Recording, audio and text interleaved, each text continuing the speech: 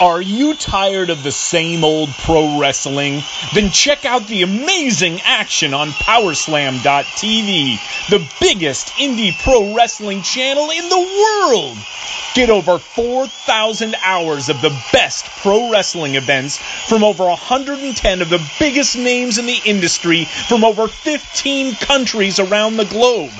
Get your free trial today at Powerslam.tv. TheChairShot.com. Always use your head. The following is brought to you by the Social Suplex Podcast Network. Warning. The Outsider's Edge contains strong opinions, unconventional views, and contrarian stances. Listen, if you dare. Hey, yo!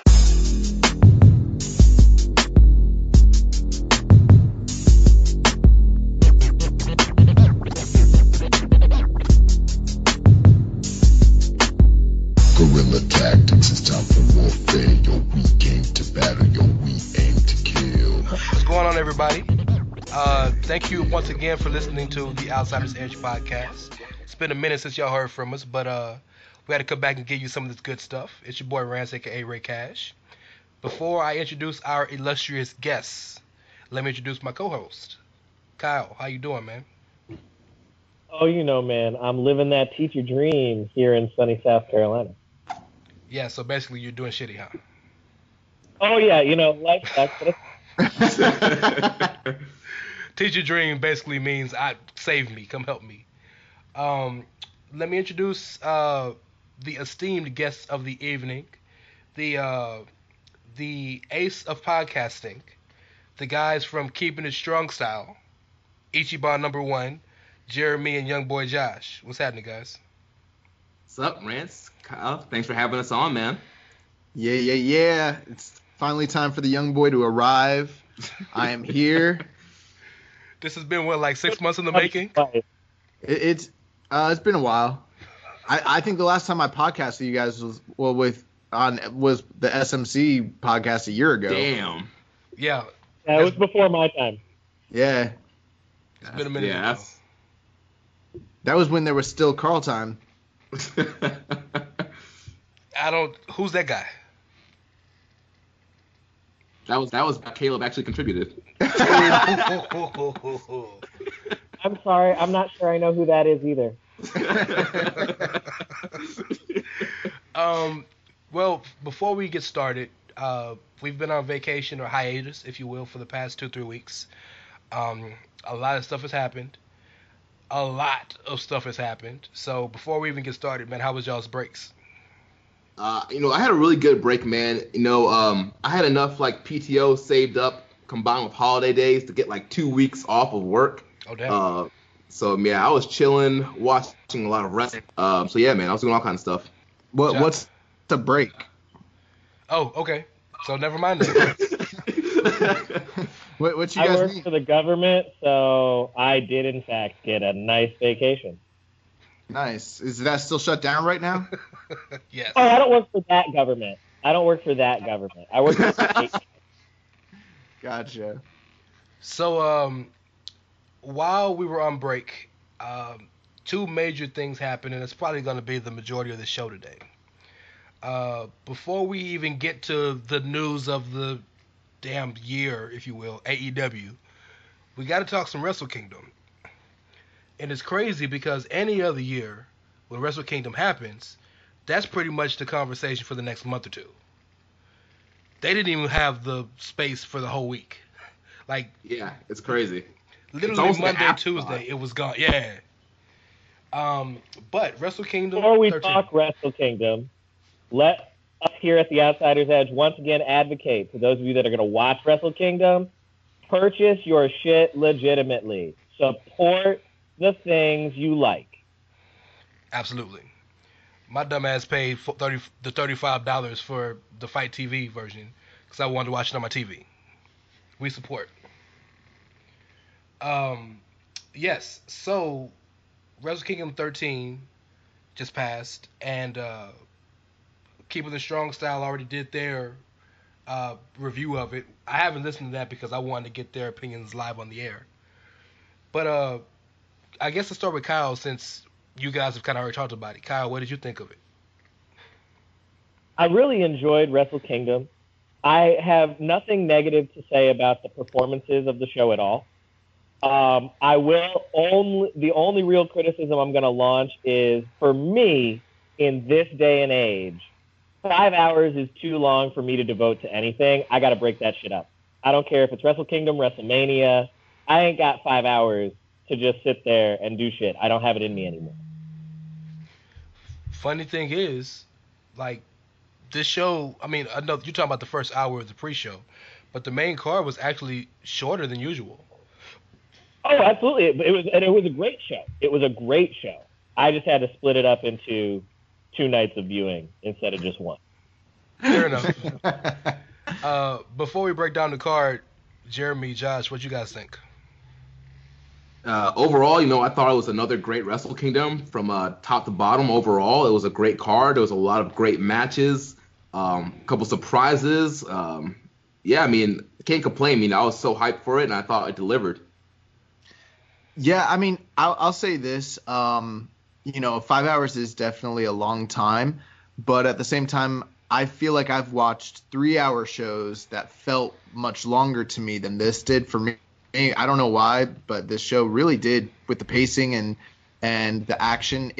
I felt like it was like a 2-hour show for me. Like, yeah, it had a quick pace. With that being said, though, this is what I wait for with bated breath and anticipation. So it's like it can't get here soon enough. So it's like it is the one show where it's really like that for me, Fair enough.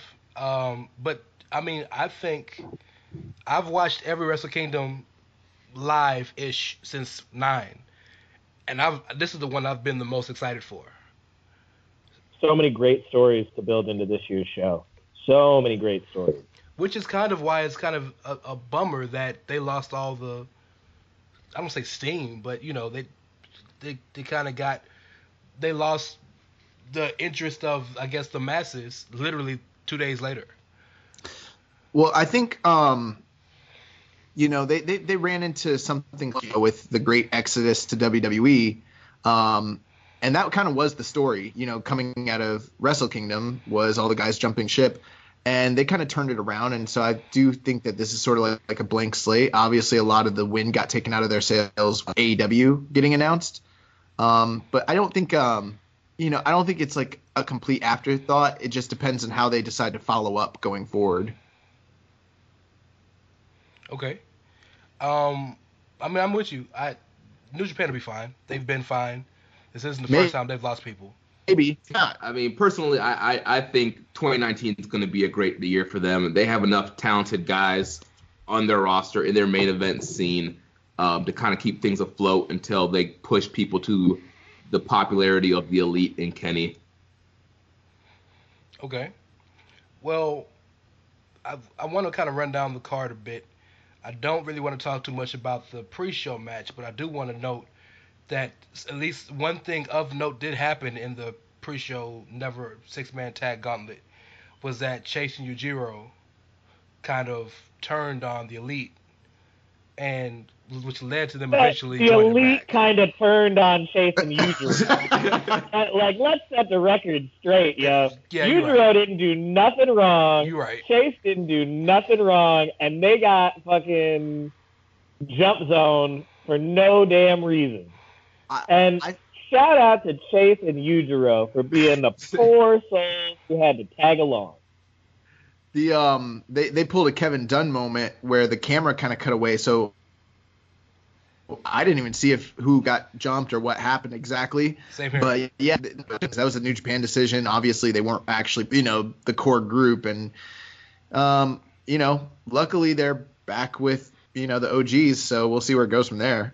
Yeah, I always thought it made more sense for Chase and Yujiro to kind of stick with the Tongans. I mean, Chase was considering himself an honorary Tongan all year, so it made no sense to just completely just cut him off like that. And like Thomas said, like, y'all was good. Y'all was always family. Y'all just shouldn't have did shit when we jumped them. Right. Like, nobody told y'all to come out there. Yeah, know your place. I mean, we should all know our place is beneath the Tongans, unless your name is Jay White, because you've been appointed their leader. You know, like the new song says, ain't nobody realer than Gorilla, right? But who appointed Jay White as the leader? Tama Tonga tweeted that shit out, and that makes it gospel. The good guy, Tama Tonga. The good guy. Yes. Yeah. Yes, his New Year's resolution to be a better person. He's turning over a new leaf. Yes. He's even it's one of my favorite things in New Japan right now. I'm not even going to lie. Tama is always one of the best things about New Japan from a character perspective. Yes. Like, whatever he lacks in the ring, he's entertaining as fuck.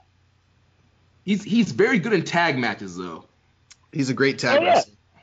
I mean, his brother's the same way. Like, they work well as a team, and there's nothing wrong with just being a team. But like Tama's so dynamic in a tag team match that he'll make you like start to question yourself and be like, why are they pushing this guy? And then they push him. You're like, oh yeah, that's why they don't push this guy. It's like the New Age Outlaws. They were both so charismatic, and you thought, oh, let's give them singles opportunities. And then they did, and it was like, oh, that's why there's a team. Yeah. Man. Yeah, man. So the first match in the card was probably the one that I think most of us were like losing our minds over the prospect of Ibushi and Ospreay. Yeah, man. This match was, lived up to anticipation. On our preview on Keeping It Strong Style, we kind of predicted that this match would be more of a strong style based match than a flippy-do match. Right. There were still plenty of flips, but match of the year candidate. On our show we did the whole like in-depth like move by move and like real in-depth like review on it. My question is like, what do you guys think about this? About Ospreay and Ibushi. And they might have gone too strong style because Ibushi got his shit rocked. Yeah. Like, for real rocked. I just love the prospect of Ospreay, who has, while everybody acknowledges how great he is, has been criticized to high hell because people are scared he's going to literally kill himself in the ring. And he's flipped that and said, I'm going to stop doing that stuff to me. I'm going to just do it to you instead. And then he went out there and he really did that shit. Like, I found that a really interesting thing, like, story turn to his character. I'll be honest. This is one of the first times I've been interested in Will Ospreay as a character, because as a character, I've never cared about Will Ospreay. Yeah, I'm with that. Yeah, and I feel like Ospreay is doing something very similar to what the Young Bucks did last year. The Young Bucks got a lot of criticism that they don't sell. They're just, high spot monkeys that have an addiction to, high flying. In all of 2018, all they did was sell. So same thing with Ospreay. Everybody thinks he's a spot monkey. All he does is fly. So now he's being more aggressive and showing that he can do more than just high flying. I think that, to be honest, Will Ospreay's had some really incredible story arcs if you're a fan of Progress or if you follow Rev Pro. But in most major companies, specifically New Japan, he's your Ricochet or your generic indie flyer guy who's just dynamic, but there's not a lot to go off of. Most of his backstage promos are just about how he's proud to be part of Chaos and represent and, go higher and try and all that. But like Kyle said, there's not a lot to really gravitate towards. Suddenly, there's something to gravitate towards with this guy because he's talking about he's not the aerial assassin anymore. Now he's the Sky King. And now he's going to start taking matters into his own hands. And he's not going to put his body on the line. He's going to put your body on the line. And I really like that. I like that idea. Yeah, absolutely. I think you're right as far as, like, in most major feds, Will Ospreay is your typical white meat. I'm going to go out there and win because I love this sport so much. And it's like, that's great, bro. Great. But what you got beyond that? And now he's got something beyond that I actually do care about. So, like, if nothing else, I'm really excited for that. And he's not going to be screaming as much anymore. Yeah. And, I think the underrated part in all of this is I think sometimes a situation like that works fine for the character, but I think it worked perfect because Kota was the perfect guy for him to do that against. Yeah, it was great. Kota is a pretty established guy in New Japan, and yeah, it was a perfect, match and just platform to elevate Ospreay. I think they had a lot to live up to with the hype and being the first on the card. I mean, that's such a precarious spot. Yeah. And I think that they did a great job towing that line where they didn't ruin the card for everybody, but they didn't disappoint all at the same time. I do, however, think that the card would have felt more full and complete had it been higher on the card in hindsight. Okay. Yeah, I agree with that. Because it's been like overshadowed now at this point by the amount of great matches that were on the card. It happened so early. By the time you got to the other matches, it's like you kind of forgot about it entirely. Could part of that have been because of the finish? I don't think so. I mean, it was a very strong finish, and it put Ospreay over big. The hidden blade to the back of the head, and then the Stormbreaker. It was a very strong finish. I mean, if that match was put on, third or fourth from the top, I think people would be talking about it a little bit more and be a little bit more memorable. Just that it was at the beginning of the night, and how often do we remember the opening match on a card? Yeah, I think there's an air of importance that comes along with your placement on the card, and I was all for this being first. I was open to the idea of it, so I wasn't crapping on it when they announced it. But in hindsight, after they basically did 3 or 4 amazing matches at the top, it's kind of you kind of look back and you're like, oh yeah, I guess that did happen in the first match of the whole night. I had a teacher once who we were doing a competition and we were going on first, and he said before we went on, he's like, shitty thing about being first is you're either the best thing they've seen or you're not. And if you're not the best thing they've seen, nobody's going to remember you. That's not the best match of the night. Nobody's going to remember that opener the way that they remember the last 3 or 4 on the card. Yeah. But let's move on from that match. I know the six person match for the junior tags was second, right? Yeah. LIJ versus Roppongi 3K versus Suzuki Gun, because those are, honestly, really the only junior tag teams they've got right now. You don't count Tiger Mask and Liger? I mean, I count them in the way that, like, you never forget about your grandpa because you love him and he's your grandpa. But, like, Grandpa, you can't play with us no more. Damn. Like, not all the time. You could play with us, like, every now and then, but, like, not at Wrestle Kingdom. But yeah. My big thoughts on that match are Bushi ain't do shit, but Shingo Takagi is a fucking star. Yeah, man, this match was the Shingo show. It was all about Shingo and getting him over and pushing him as a top guy in the junior division. And pretty much he dominated the whole match, and pretty much he did most of everything. Yeah, I mean, I was disappointed at that, because I was really anticipating them to kind of coronate Roppongi 3K at that point, and they'd been chasing the titles for a whole year, and then they decided they're like, screw that, we're gonna put over Shingo, which does make sense in hindsight, but I mean, they put him over like huge, and I mean, he's a big enough star for them to warrant them to do that. It makes sense. But I didn't kind of anticipate them doing, like, sacrificing all those other guys for him, basically. I mean, if nothing else, that shows you just how highly they obviously think of Shingo, which makes sense because he's by far the biggest star in that match, and he's definitely one of the bigger stars they've got in the junior division, especially with Ospreay seemingly starting to make that shift into heavyweight, and with Kushida announcing he's going to leave the company. Like, Marty's gone. Like, Shingo's a guy they're going to have to build around. Unless Hiromu comes back, as we stand right now. Soon, Hiromu. Even if you never wrestle again, get well soon, Hiromu. Yes. Yeah. But if Hiromu doesn't come back, as we stand right now, a few months separated from his performance, and he's had one singles match against a young lion, Shingo might already arguably be the biggest star in the junior division already. Yeah. Yeah. I expect Shingo to have a very great Best of the Super Junior run this year. I expect him to be the star of whatever block he's in.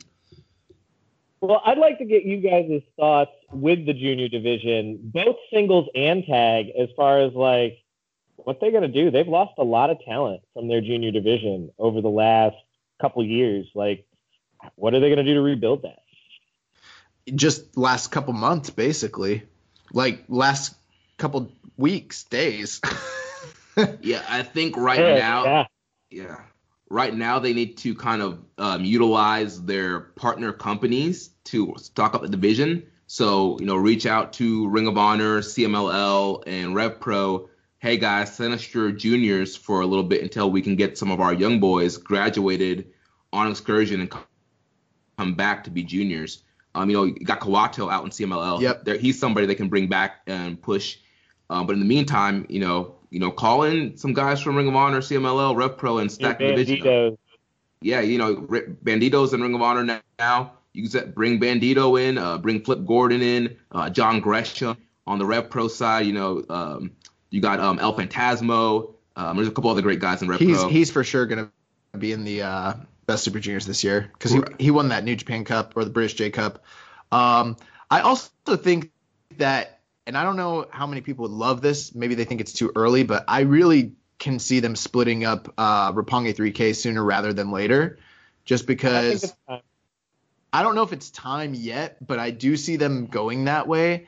They've been pushing both those guys on equal levels for a long time because they don't want to bury either one of them. And they're going to go separate ways. One of the, somewhat soon in the next few years, I would assume, maybe even this year. And they're going to be big stars. They're going to need to at least utilize them for singles runs at some point. The only reason I say I think it's time is, like, I know we just got done talking about how they're super, super thin on junior tags as it is, but, like, they've held those belts so many times because of that, even in a short amount of time. I think they've held the belts, like, 3 or 4 times, even within the short amount of time. Who, Roppongi 3K? Yeah, aren't they, like, 4 or 5 time champions? I think they've only held it twice. Yeah. Oh. See, why do I think that they've held the belts? They've had a lot of title shots, and they've lost a lot of title shots. Maybe that's why I'm thinking. Yeah, after they lost the belts to Suzuki-gun, they had a lot of title shots in the year and lost them all. That's why I was thinking with this match that they would regain the titles. It's been almost a year-long reign, but, and this match was pretty rushed. I mean, they got about 6 minutes, and everyone did, they were up against it. They had to follow Ibushi and Ospreay. The crowd was pretty enthralled. I mean, after that, slobber knocker, and then they got 6 minutes. They had to go out there and kind of put over Shingo. So this wasn't anywhere as good as the match that they had, say, back at Power Struggle. But all in all, for a 6-minute match, it was good, and it did what it needed to do in getting over Shingo. Yeah. Facts. And I mean, I know I say Bushi didn't do shit, but, like, I'm okay with that. Like, Rance texted me when he was watching the match and he was pissed. He was like, man, Bushi ain't do shit in this match. I was like, dude, Bushi didn't do shit. Bushi's there to come out with a fire-ass fucking outfit, stand on the corner, and choke you with the shirt. That's all Bushi's there to do. He's there to do a Bushi-Rooney. Yeah, I was saying, and the Bushi-Rooney. Yeah. Bushi-Rooney and to skip the water when they announce his name. He did a really awesome spine buster. He did one really, really good spine buster. And I mean, really, in a Bushi match, can you ask for more than one really good, memorable thing? I'm not even going to say no disrespect to Bushi because I love Bushi and I stand for LIJ, but, like, come on, man. Bushi trash in the ring. We know that. I mean, it seems like everybody in New Japan hates Bushi, so. You know what? Everyone does, except for the fans love Bushi. Like, Bushi is freaking over like Rover. He's over. Because he's one of those people who might not be, like, super talented, but he's cool. Like, he's got some kind of cool swag about him. Right. He's like the New Age Outlaws. They were, like, so over, and they sucked so bad. Something about, I don't know, man. I think it's something about Japanese and mascaras that I stand super hard for. Because, like, I stand for Desperado, even though fucking he ain't, like, hot shit. But I'm just like, hell yeah, Desperado. with that fucking badass mask. Despy's good. Yeah, given the right, Despy's good. the right timing and like not too much cheating in his matches, like Desperado can be really good. Despy's in a totally different league than Bushi. I mean, like they're light years apart. They both got cool masks, and I like them both, so I'll rock it. Desperado's way better than Kanemaru. He's the class of the team, I think. He is now. Kanemaru, is old. What have you done for me lately, man? Yeah. What have you done for me lately? But you know what? Talk about what you did 20 years ago. Yeah. Like, shit, 20 years ago, I'd be all about Liger and Tiger Mask as the tag team. 10 years ago. Shingo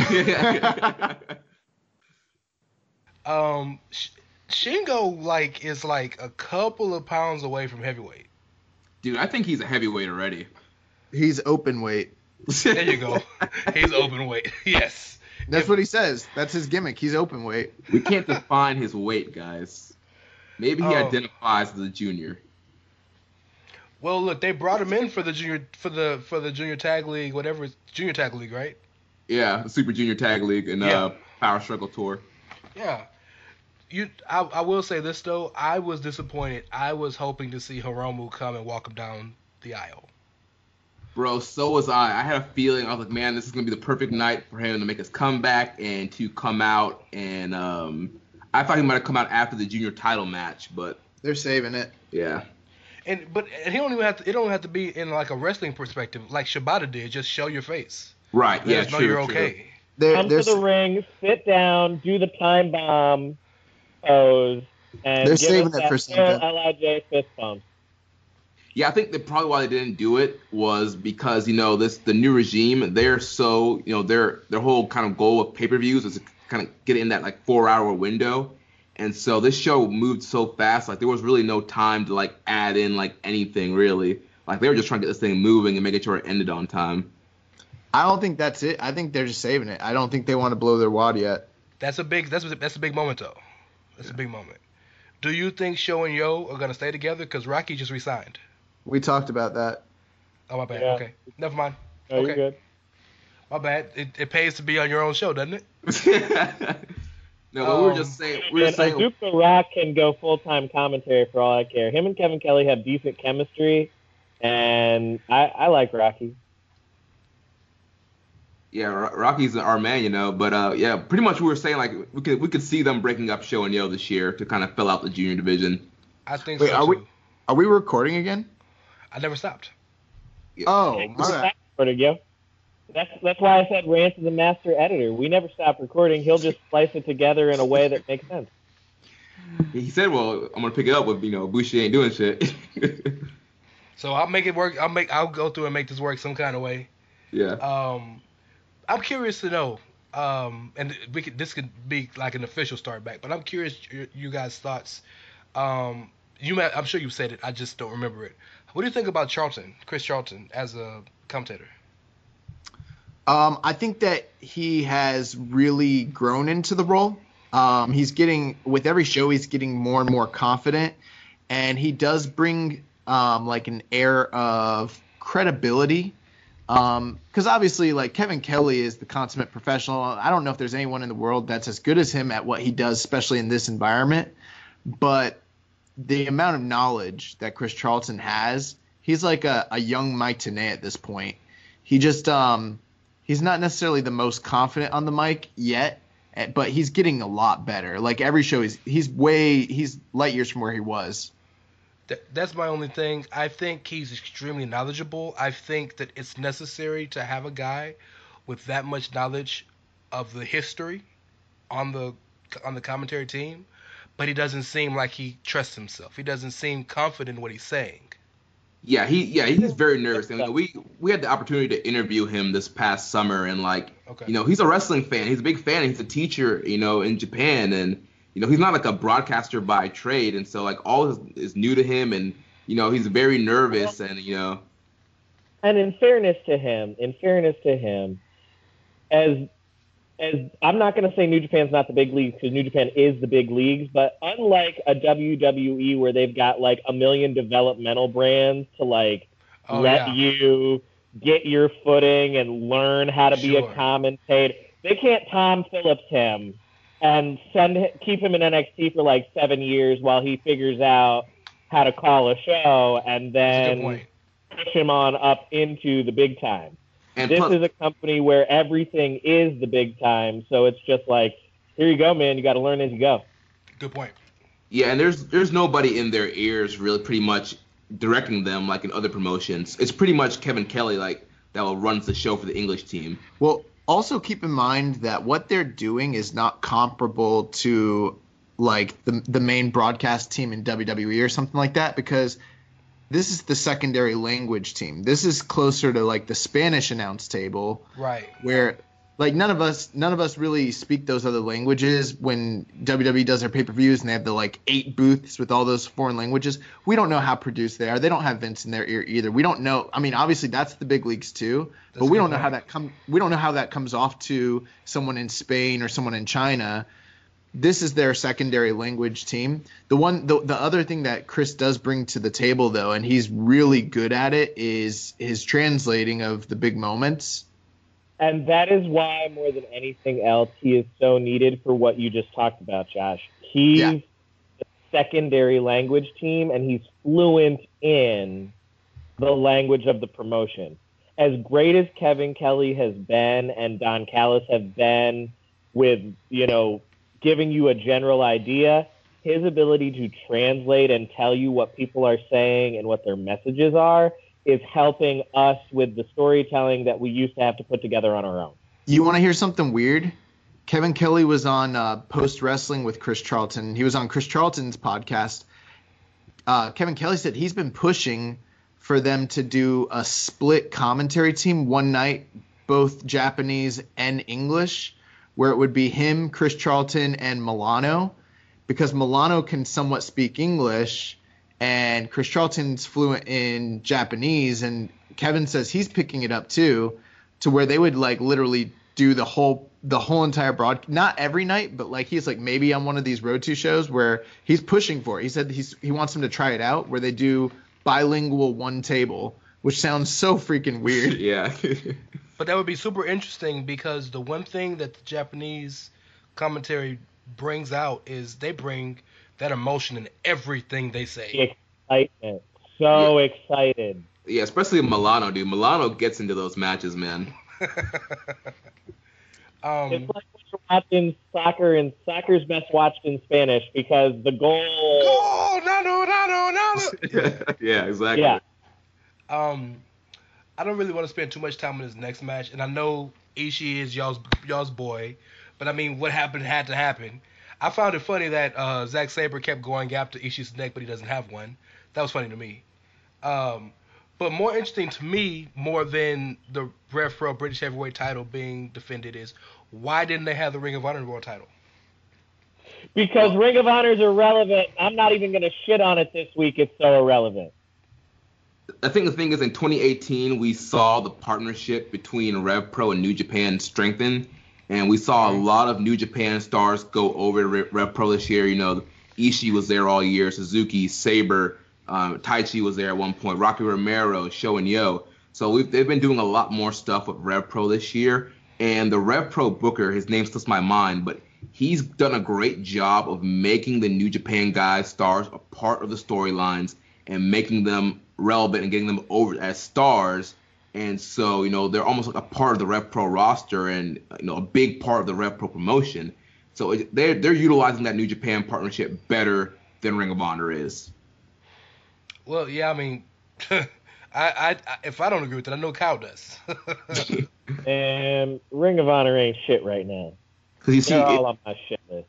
the thing with Ring of Honor, normally when Ring of Honor would do their title matches, it usually would be like 2 Ring of Honor guys, and it would kind of fall flat in front of the Japanese crowd because they didn't know these guys or care why they're fighting for the belt. Yep. See, Rev Pro utilized 2 New Japan guys. I mean, Sabre is both a Rev Pro and New Japan guy, but they utilized 2 guys that were pushed in New Japan all year to defend the Rev Pro title, so the Japan crowd was into it, and it worked out better for the show.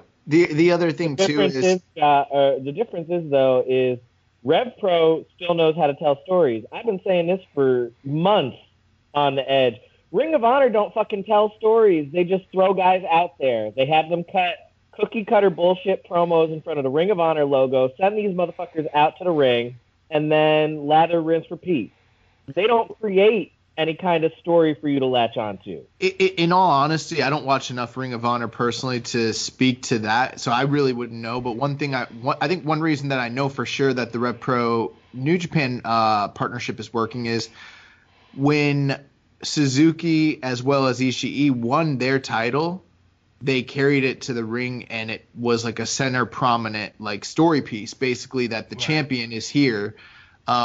Whereas like you don't really see that like with Ring of Honor, like when guys in the past have won titles from New Japan or vice versa, it doesn't become this big prominent thing. They're short-lived reigns. So I think it is what Jeremy said, like New Japan's done a better job, and Rev Pro as well have both done a better job of emphasizing one another's strengths and displaying, basically putting each other over. Whereas like this year, Ring of Honor, the one criticism I will say is with New Japan, they bring guys into pop shows, but that's all they're doing with them. Maybe that speaks to what Kyle's saying. They're not telling stories with New Japan guys. They're bringing them into headline shows in one-off matches that just pop the house show or pop the viewing numbers, and that's it. And there's no importance to it. And I put that on Ring of Honor management. Because New Japan's willingness to send their guys to Rev Pro and to make them this big part of Rev Pro tells me that New Japan is willing to be more active as a working partner, and that Ring of Honor management is not taking proper advantage of that. Yeah, like honestly, if I was Ring of Honor this year, I would be putting the world title on Zack Sabre Jr. and utilizing that Sabre is going to be doing more ROH dates this year. And that's the interesting thing. If they wanted to run a Ring of Honor world title, Marty Scurll's still there. Yeah, for a little while. Yeah. And so you could have run Scurll versus Lethal. Juice is going to do more Ring of Honor dates this year. I've been saying David Finlay needs a change of scenery for a long time. Excursion. Let him go to Ring of Honor and do a little mini excursion where he had shit over there. Yeah, Finlay is going to Ring of Honor this year. He has a match with Hot Sauce Tracy Williams coming up at their TV tapings this weekend. Also, him and Juice are doing a rematch with the Best Friends at their pay-per-view coming up. Y'all are wrong. Y'all missed it. Do it. He had an excursion. He worked like 3 weeks in CMLL. Oh, my bad. You're right. I didn't know. Right. I'm sorry. My bad. They brought him a whole cup of coffee he spent in Mexico. They brought him back. He's ready. He's good to go. By the way, listen, he's the C-Block champion. He got he's two the C-Block champion. Yeah, he's the C-Block champion. He got 2 pinfalls in the first match of the night. For one night, he was the winningest wrestler in all of New Japan. This man's getting pushed to the moon. I don't know what you guys are talking about. We're tripping. And I forgot Hot Sauce is with Ring of Honor, so wow. Yeah, that's somebody I hope they push. He's excellent, but I forgot he works there. Push everybody, Jeremy. Right now, they've got to push all they got, because now that the elite guys are leaving, and we know SCU signed with AEW, which tells me they're probably going to leave too. Like, who the fuck they got? They got Jay Lethal. They've got douchebags in the tag titles, and then Best Friends and nobody. Okay, actually, in all fairness, they've made some pretty big signings in the past few weeks. I don't know that it means that they're going to utilize this talent well, but who they've gotten over the past few weeks, they got Bandito, they got Jeff Cobb, they got Brody King, Mark Haskins, PCO, and then they got all these New Japan guys coming over. I'm not ready to throw the towel in on Ring of Honor yet. Sure, but the only issue is, and God, I didn't want to turn the Ring of Honor conversation. All 5 of the guys you mentioned that they signed take away Jeff Cobb, because Jeff Cobb legitimately has star potential.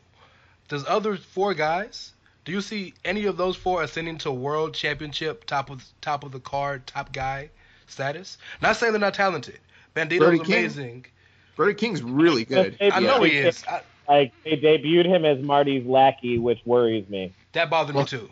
Well, here's the thing. Marty's probably not going to be there after his contract expires. He's either going to AEW or he's going to WWE. I fully expect he won't be there when his contract expires, but even so, the fact that you've got Brody King coming in, and as much as they could do with Brody King to bring him in as Marty's lackey feels Villain like a wasted Enterprises. opportunity to me. Yeah. Absolutely.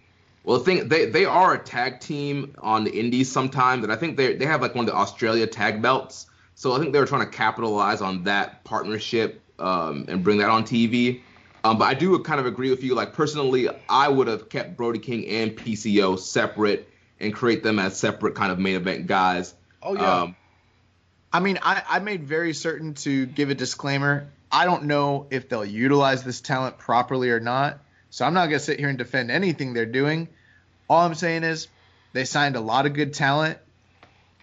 The jury's still out what they end up doing with that talent. But, you know. Look, I'm still going to go. I'm not going to sit here and pretend I'm not going to go. When they do the shows in Concord is 90 minutes from me. When they this do man's tripping. 3 hours from me. I'm going to still go. I'm just going to point out the bullshit when there's bullshit to be pointed out. Yeah, they're actually coming to Lakeland, which is like 30 minutes from us next month, and I want to go. Is Kenny going to be there? Last time I went to Lakeland, Kenny was there. Is he going to be there? I got news for you, Josh. Last time I went to Lakeland, the Broken Hardys faced the Young Bucks in a ladder war. Damn. Okay. We didn't really And with talk. that, Yeah. Zack Sabre is your new champion of the British. Because what time is it, y'all? What time is it? Zack Sabre time. I was looking at the actual time. I was like 7:14. Come over here. Yeah. Speaking of come over here, segue to another match on the card.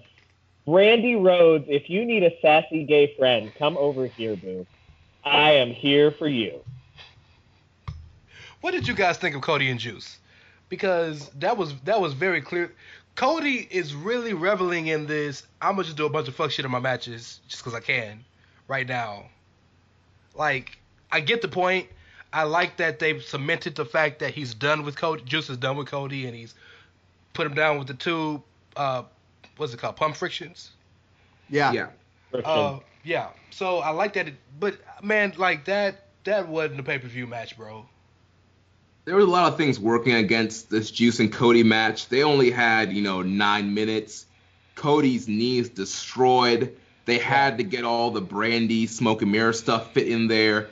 They didn't have to. Well, she has a bionic collarbone, bro. They had They had to because her outfit was on fucking point. We do not respect Brandy Rhodes on the Outsiders Edge podcast. I agree. Won't stand for it. I think our friend Rich Lana said she looked like a bag of money. She did. All the money. All of it. Money. All of the Khan's money. Yeah, look like a bag of con money.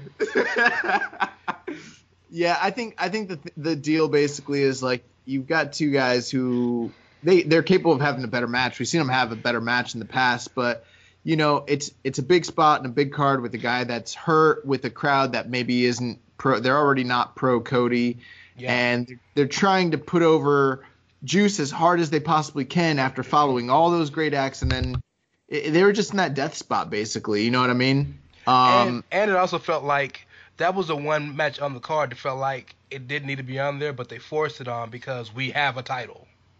I was glad it was on there, and I think if I do think a lot of it, I don't want to make excuses, but I think Cody is like hurt way worse than people are realizing. Like he's from what he's saying, he's not supposed to be walking on his knee, and it feels like they're getting to the point where he might need surgery, and that match kind of proved it to me because he didn't seem like he could do anything. Also, as someone who's recently had major knee surgery, Cody needed surgery a couple months ago. Yeah, he was supposed to get. Based on the injuries he's reporting, he needed surgery a while ago. Yeah, he should have gotten surgery before Final Battle, but he wanted to be at Final Battle and at Wrestle Kingdom.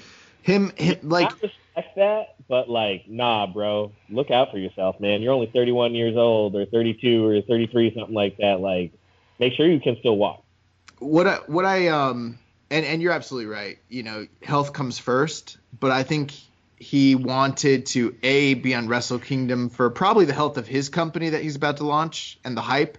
but B, also to do the favor for Juice, because Juice has that very close special relationship with Dusty. There is that connection there, and I think it's important to him to put over Juice in a strong way. And, I mean, look at the match. They had a very short period of time, and they had to literally do nothing but smoke and mirrors because I don't think Cody can go right now. I think Cody shouldn't even been in the ring, really. Yeah, I think we all agree on that. Yeah, that's fair. But speaking one more thing before we move on to, I guess you could say, like, the 4 major matches. We didn't talk about. Did we talk about the heavy tag match yet? No, we skipped the tag match. We skipped it. I just saw an opportunity to segue to I love you. You wanted to talk Rhodes. about Brandy. I wanted to talk about Brandy Rhodes. And I figured there's never a bad time. I'm the only one in the group that's not sexually attracted to Brandy Rhodes. Nobody would be upset if I brought her up. See, next level thinking. Yes. Like, I'll bring her up. Y'all can all ogle over how hot she is, and I'll just ogle over that style game because she's fierce. That's how I feel about Kota Ibushi. Kota is fierce. Like, I'm a little bit jealous of Kenny. I'm not gonna lie. I'm a little bit jealous of Kenny. You know what my dream social suplex show is? Ricky and Josh? Josh and Ricky for an hour and a half talking nothing but fashion. That would be the greatest thing ever. I would die. I'd pop.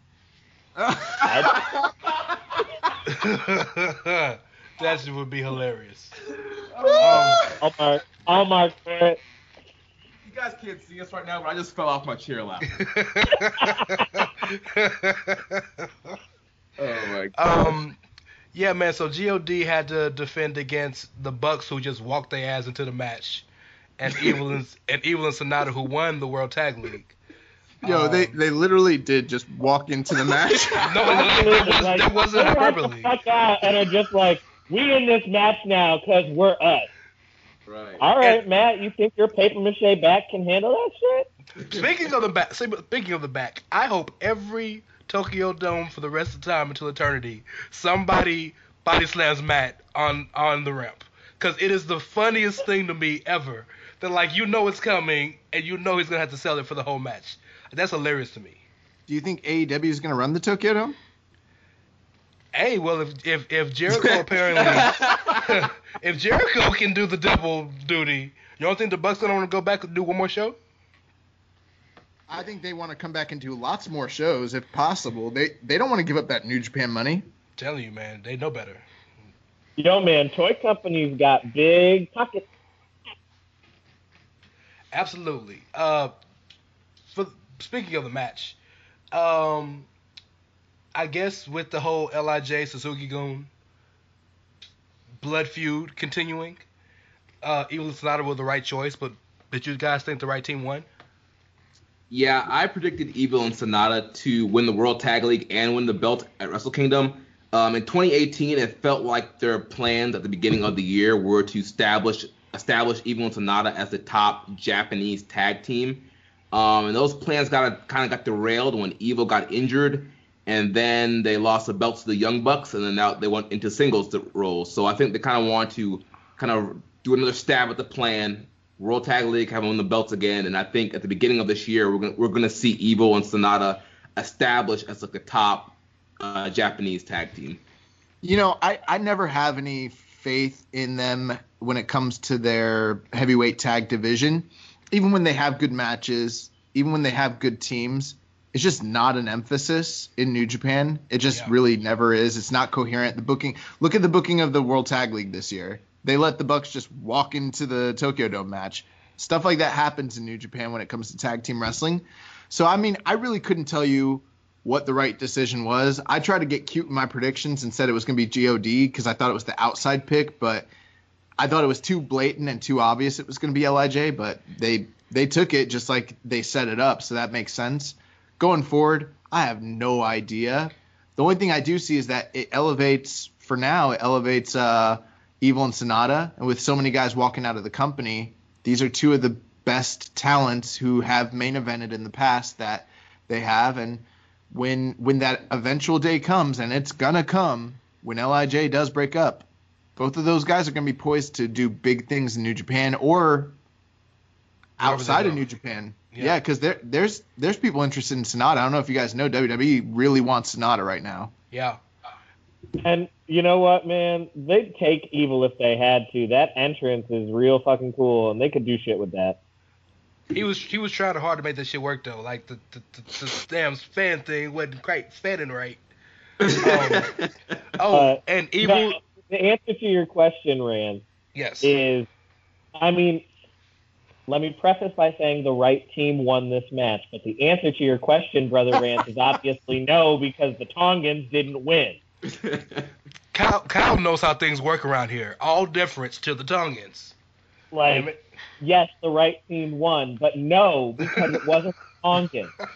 Do you think that they're gonna go on a storyline through this first half of the year where Tama tries to be the good guy and it just keeps screwing them, and then he has to go super evil and revert back to his roots to get his killer instinct? Look who the leader is. Of course, it's going to happen where he's going to turn back ultra evil. No pun intended. Obviously, this whole thing is like some sort of weird front. Like it's so disingenuous. It's hilarious. It really is. No, man, it's their it's their version of the mob cleaning company. Like, no, I run a sanitation business. and for the record, Evil and Sonata versus Sabre and Suzuki ain't a bad match. I'm here for that. Oh, Suzuki and Zack Sabre are an excellent tag team. Have you guys seen any of their matches over in Rev Pro? Not in Rev Pro, but I've seen a couple of their matches in New Japan. Most notably, right. They've had some. I forgot. Yeah. Notably, it was the Ishii and the Okada match in Long Beach. The match they had with CCK and the match they had with Tyler Bate and Trent Seven, amazing stuff. Like, yeah, I'm here for that match all day. Look, for my guys in New Japan, I want to send a PSA from your boy Ray. If you're wrestling somebody from Suzuki-gun, please understand, before the bell rings, you will be jumped. Why are you shocked every time this happens? They're just always just standing there just looking. Like, you know you're going to get jumped. Death, taxes, and Suzuki-gun jumps before the bell. Oh, yes, exactly. And I guess we could use this moment to say well wishes on his retirement to Iizuka. Oh, thank God. Thank God. Yes. Get the... Damn. Can you show respect to a legend? This is me respecting a legend. I'm respecting the fact that I don't have to watch his ass no fucking more. Dude, that was the best news that broke that day. Y'all are horrible. No more Iron Claw. Oh my God, I cannot Horrible wait. people. Horrible people. Fighting people and shit. Like, nah. Thank you. You know what's gonna be hilarious? When he's like doing commentary. Yep. With the claw in his hand? He's holding the claw doing commentary. He's gonna replace Makabe. He's gonna be like totally normal though. He's like gonna be like a normal guy, like not doing the whole monster thing, just being like doing commentary. You know, speaking of the Tongans, there was discussion about Keeping It Strong Style possibly doing a live podcast during their block party. What do we say if that becomes a reality? Do it! Yes! Tell them that the Outsiders Edge and the Social Suplex Network show all deference to the Tongans. They are right, we are wrong. I'll fly my ass to New York for that. Hell yeah. So this is the portion of the show where we fawn over how amazing Kushida is. Praise be to Kushida. I also want to fawn over how awesome Taiji Ishimori is. Old Soldier is real good. I'm like in mourning though already. It is sad, but I will say this: if he had to go, at least they finally gave him the Tanahashi match. Like every time I think about him leaving, I just hear like, no doubt, like don't speak. Like I just think about like me and Kushida, like we used to be together every day together. Josh outside in the rain with the shirt open and the wind just flapping in the shirt, just screaming into. I feel like I'm losing my best friend. I can't believe this could be the end, guys. Like I'm sad. Oh, man. See, whereas you're sad, young boy, I am optimistic because I worship at the altar of Kushida, and I need him to go be a star. Well, before he's a star, he's going to run this Largo loop. That's what he's going to do. I will take my ass to Largo. You know how fast I'll be at the Largo loop? I'm going to pay $10 to watch Kushida wrestle Dan Matha in the opening match of the Largo loop. I'm here for it. I'm here for it. I guarantee you, some Thursday night, I'm going to be at Minreg Hall in Largo, and I'm going to watch him freaking hoverboard lock Luke Menzies. Kushida and Stacey Irvin. Yeah. Yo, that Stacey Irvin dude looks raw. It's fine, man, because I'm here for it, because it'll all end with Kushida and fucking Ricochet headlining a takeover. Or some crazy other combination like that. That's funny, dog. Yeah. That's funny as hell. I'm very curious to hear both of your opinions on this match because the young boy snapped off on this match on our show this week. So I want to hear you guys' take on this match. Brother Rand? I think my hopes are too high. I enjoyed the match. I don't want to say that it was bad by any stretch of the imagination. It was a really good match. But I expected to be blown away. And I was left after the match oh, okay, that was it. I wish I could give you more concrete analysis than that. I think that, I don't know, man, maybe the chemistry was off for me. Let me ask you this, Rance. I know you don't do the whole star ratings thing, but if you, gun to your head, you had to do star rating, what would you give that? 3 3/4, 4 maybe. If I can't go over 4. I couldn't go over 4 either, even though while we're on the subject of star ratings, fuck star ratings and fuck Uncle Dave. Let him know. Anyway, no, I couldn't go over 4 either, but it wasn't the worst match I saw on the night, so I left okay with it. It wasn't a bad match. It just wasn't what I expected. It was a match that could never live up to my expectations because I think so highly of Kushida and I think so highly of Ishimori that it was never going to live up to my expectations. I will say this though. The junior title match in recent Wrestle Kingdoms have really kind of, I won't say stolen the show, but have been excellent. So it had a lot to live up to. Yeah, and I think that's where the disappointment came in this match. You have a guy super talented in Kushida, another super talent in Taiji Ishimori. These guys have amazing matches, and the junior match is usually one of the best matches on the card. So there was a lot of expectations for this match, and it kind of fell flat. Now, I wouldn't say it was a bad match. I think I gave it 3.5. I thought it was a good match, but that match should have been way better than that. And with that, I'll let Young Boy give his opinion. Uh-oh. No, it's okay. I don't want to do a whole hot take fire because I did that on our show, and guys, I really fired off because I got pissed. And the reason I got pissed, and I'll just make it very short, it's what Kyle hit on. The expectations for this match were really, really, really high. So I'm not going to sit here and say it was the worst match on the show. By all means, it was not the worst match on the show. Obviously, Cody and Juice, but I kind of give Cody and Juice the pass because it's they went out there and tried their hardest to have the best possible match that they possibly could in the amount of time they had. And there's no way you could tell me that Ishimori and Kushida went out there and gave us the best performance that they're capable of. The other thing is what you said, Rance, is this match usually steals the show. I know that you guys aren't big on star ratings, but if I had to give it one, I couldn't go higher than 3.5. I didn't think it was even a very good match. I just thought it was an okay match. And with Kushida leaving the company and that being his last Tokyo Dome ever and us fawning over him and loving him for all these years, he deserved so much more than that. And for this big show that on paper looked like it was going to be an all-time classic, for for the one match where a lot of people are like, oh, it's my sleeper match of the night, and then it's not even one of the 4 or 5 best matches of the night.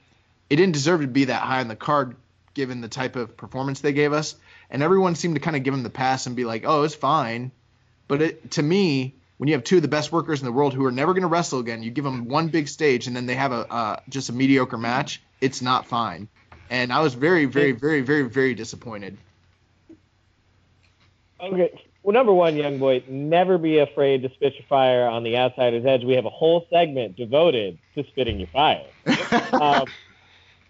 But number two, in hindsight, I know we touched on it briefly when we talked about the opener, but in hindsight, I think it would have been better to flip those matches.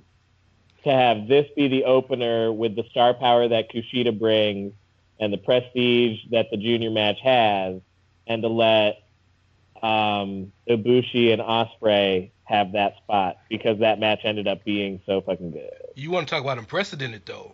Opening the match with the Junior Heavyweight Championship? Yo, man, hot open. I know it's not a New Japan thing, but it would be a hot open. Well, here's my question for you, Josh, because you seem to be the most offended, so for lack of a better term. I think I'm like the most offended person that's out there. I don't hear anyone else freaking out. And I'm not even What I meant was, I don't want to take over the podcast with a 20-minute segment. I got you. Because that's what I did on my podcast. No, and I understand. I appreciate that. But I do want to know, what do you think was the disconnect? Do you think that Ishimori just wasn't up for the game? Do you think Kushida was already gone mentally? Do you think they just didn't mesh well? What do you think it was? Oh, no, I really don't know. I mean, it could be any number of things. It could have been the way the match was laid out. It could have been, like you said, Kushida leaving, and maybe he already checked out. I didn't see one thing that stood out to me. I just was sitting there watching it thinking this could be better, this could be better, this could be better. Oh, it's over? What was that? It did feel like it was over really, really abruptly. I'll give you that. I had similar feeling. Part of it, too, is the trauma of AJ and Shinsuke from WrestleMania, how built up that match was for me, and how disappointed I was. And so now when stuff like that happens to me again, it's like I'm reliving that WrestleMania moment all over again. And I get unnecessarily angry. PTSD. I remember how upset you were. Oh, my God, you were pissed. God, I remember. That was the one time. That was the one time I said to myself, "Damn, I'm glad I'm not in New Orleans," because he is fucking mad. Yeah, that was the only time I was grateful I was injured. I was like, damn, man. Young boy might have broke some shit. I don't want to see him right now. He is upset. And part of the problem, I think part of it could have been time too. I'm looking at last year's junior match. Wrestle Kingdom 12, the junior match got 21 minutes. Yeah. Kushida and Ishimori only got 11 minutes. I was gonna say they had a pretty short bout this year. Last year was that Hiromu and.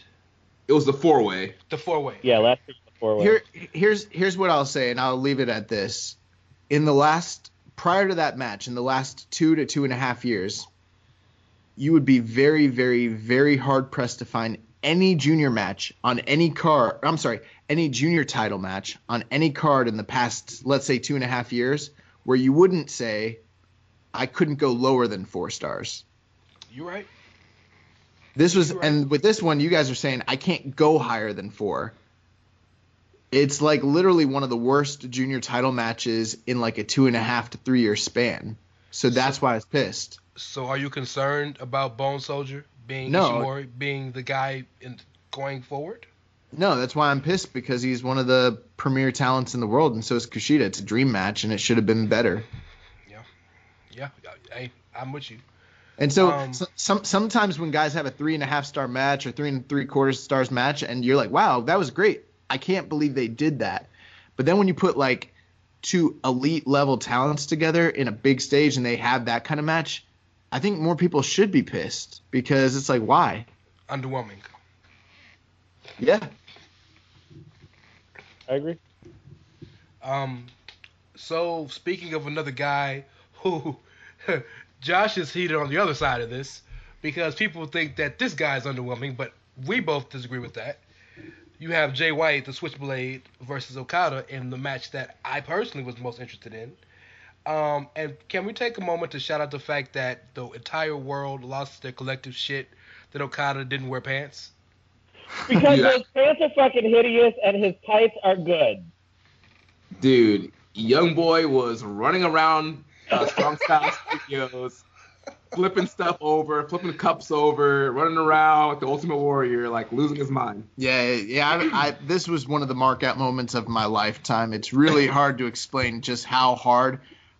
It was like all the pain and the hate and the hurt had been released. And oh my God. It was a come to Jesus moment, bro. It was like, it was just nothing but love and like prosperity. Like it was all coming, like the Rainmaker was back, bro. And that was the beauty of the match, I think, was Okada's fucking tremendous. But I loved how throughout the match he kept trying to see, do I still have it? Am I still the Rainmaker? Can I still do this? Do I still remember how to do the pose? Like, I love that part about the match. That, like, he knew he had to be that guy again to get the job done, and he still didn't. I mean, the way I saw it, he looked like nothing but the image of confidence the whole night. It was like he never lost it. Until he lost. He did. Until he did. Yeah. Until he did. There was no reason to believe that he wasn't everything that he ever was. And then suddenly, womp womp, and it was over like that. Dude, and that was a very shocking moment for me. Like, never in my wildest dreams that I thought that they would actually pull the trigger and have Jay White pin Okada in the Tokyo Dome. Oh, you didn't think he was going to win? See, I was pretty sure he was going to win. What was shocking to me was one Blade Runner? Like one? Yeah, just one. Yeah, well, see, the whole reason why I thought he wasn't going to win is because he came into this match so strong. Like, he literally, anytime he was in the ring with Okada, he either left him lying or he beat his team. He had so much momentum going into this thing. I'm like, they probably need to cool him down just a little bit and have Okada get some redemption, get a win back. But they went the complete opposite direction, just kept the heat and the momentum going. Yeah, sometimes people complain about, 50-50 booking and that sort of thing in WWE. But dang, man, can't this guy get at least 10? Like, can't we get 90-10? 100-0, brother. 85-15? I don't know. They were like, nah, screw that. Run it. Jay White, you get all of it. 100%. Yo, man. Jay White's the cerebral assassin of New Japan, man. Oh, he just outsmarted him. People not going like that. Oh, man. They don't gotta like it for it to be true. They don't gotta like it for it to be true. Dude, Jay White's gonna start walking out with sledgehammers now. No, why do you need a sledgehammer when you have a fucking knife? Like, what's better than a knife? Yo, why do you need a knife when you got an army of Tongan? This is true. Who the fuck needs a knife when you got an army of Tongans? One of which is fucking Haku. Jay White's gonna marry Harold May's daughter. Like you got Haku and Haku's 3 children. Like, you're a fucking mob. Like, who needs a knife? Is Hiko Leo healthy yet? Oh, no. I don't know. I don't know, but a hurt Tongan is still scarier than my ass. That's a good point. We met him. Yeah, we met Hikuleo this summer at an indie show that Haku was wrestling. Haku was wrestling Gangrel on an indie show. And Hikuleo was there. We talked to him, and he said that, he was supposed to be coming back later this year, but I haven't heard anything besides that. And is Robbie Eagles still part of the Bullet Club, or was that just for the tag league? He's about as much part of the Bullet Club as Jeff Jarrett's still part of the Bullet Club. Juicy Gambino. Juicy Gino Gambino's part of the Bullet. Yeah. No, they they've mentioned him, but I mean, I guess it really just comes down to what New Japan wants to do as far as he's concerned. But I would say for now we would assume yes, he's associated with them. I mean, to be fair, like, everybody in the Bullet Club except for Chase, and Chase has officially relocated to the Isle of Tonga. They're all Polynesian, so Robbie Eagles is Australian. It matches. Yeah, I think. Yeah. I'm sure in Australia he, considers himself a Bullet Club member and wears Bullet Club stuff to the ring. I'm sure. So I'm just sure we don't see him that much, so it's kind of like out of sight, out of mind. And I'm gonna disagree with Jeremy because I can't see that crap, so I'm not sure what he's doing over there in Australia. And the truth is, neither is Jeremy. Yeah, but I mean, no, I'm just playing. And people wonder why he's a heel. This man's always dude. I had a coworker who's not a wrestling fan at all randomly listened to my podcast and was like, your co-host is kind of mean to you. Doesn't the young boy know that being heels is our gimmick? We're the heels on this network. No, there's a heel on every show. Like, Josh is a heel of our show. Rich is the heel of One Nation Radio. Hold up. Ricky is the heel of Ricky and Clive. Which We're just both heels. This was my friend Chloe. I hope she listens to this podcast too. Oh, he had to know which one it was. You need to tell me who it is. Josh, all three of us are just giant heels. I met her. The beauty of this podcast is, of all three of us, Carl's really the biggest heel. He's just never on. That's how but that makes him an even bigger heel. He's the Brock Lesnar. Yeah, good point. He's on that part-time contract. He's the Chris Jericho of your guys' show. Just show up and just tear shit up and leave? Yes. He's not the Jericho, because Jericho at least watches the shit that he does. Damn. Hey, Carl, hope you Carl listening. don't even listen to our show. So You know he's not. Why are you lying? We buried Carl. We buried Caleb. Is there anybody else that we need to bury? We haven't buried Carl. Carl would say the same shit if he were here. He don't listen to the show. We know that. We love him anyway. Man. I used to think of this show as like the show that Rance and Carl ran, and then every now and again I was like, man, they've been guest spotting Kyle a lot lately. Fast forward, now I'm like, yeah, this is the show that Kyle and Rance run together, and every now and again they'll guest spot Carl, I guess. That's pretty much what it is. Yeah. That's pretty much what So it is. in fairness, we ask Carl every week, yo man, you coming on the show this week? Nah, man, I'm good. Hashtag free Carl. Yes. Bring Carl back. Yeah, bring Carl back. Are we ever going to see a SMC reunion? Nope. Damn. One word answer. Nope. Oh my god. No, I'm good. Oh man, you know what? You wanted that reunion run? God bless everybody involved, bro, but I'm good. Sierra, Hotel, Indigo, Echo, Lima, Delta, The Shield. Shield of podcasting, and you know I'm a Shield mark, so that hurts. But yeah, it is what it is. I wish all of us the best in our future endeavors. Oh, nice. So, are your future endeavors going to be as good as Jericho and Naito? Well, look, nothing's better than this because they actually gave Naito a win. Oh my God! You want to know? You want to know how? So you say how you lost your shit, Josh, when Okada showed he had the shorts on. If Naito would have lost, I would have flown my ass to Tokyo and like let Harold have it. When Naito won the match, like when I watched that match and saw that Naito won, because I managed to stay off Twitter and avoid spoilers for the entirety of the time while I was watching the show. And when Naito actually won, I fucking stood up and clapped.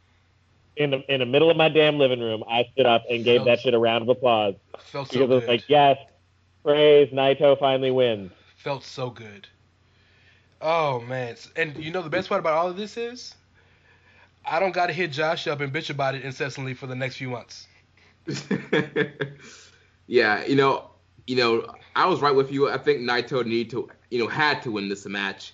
I would have been honestly kind of flabbergasted and surprised if he lost.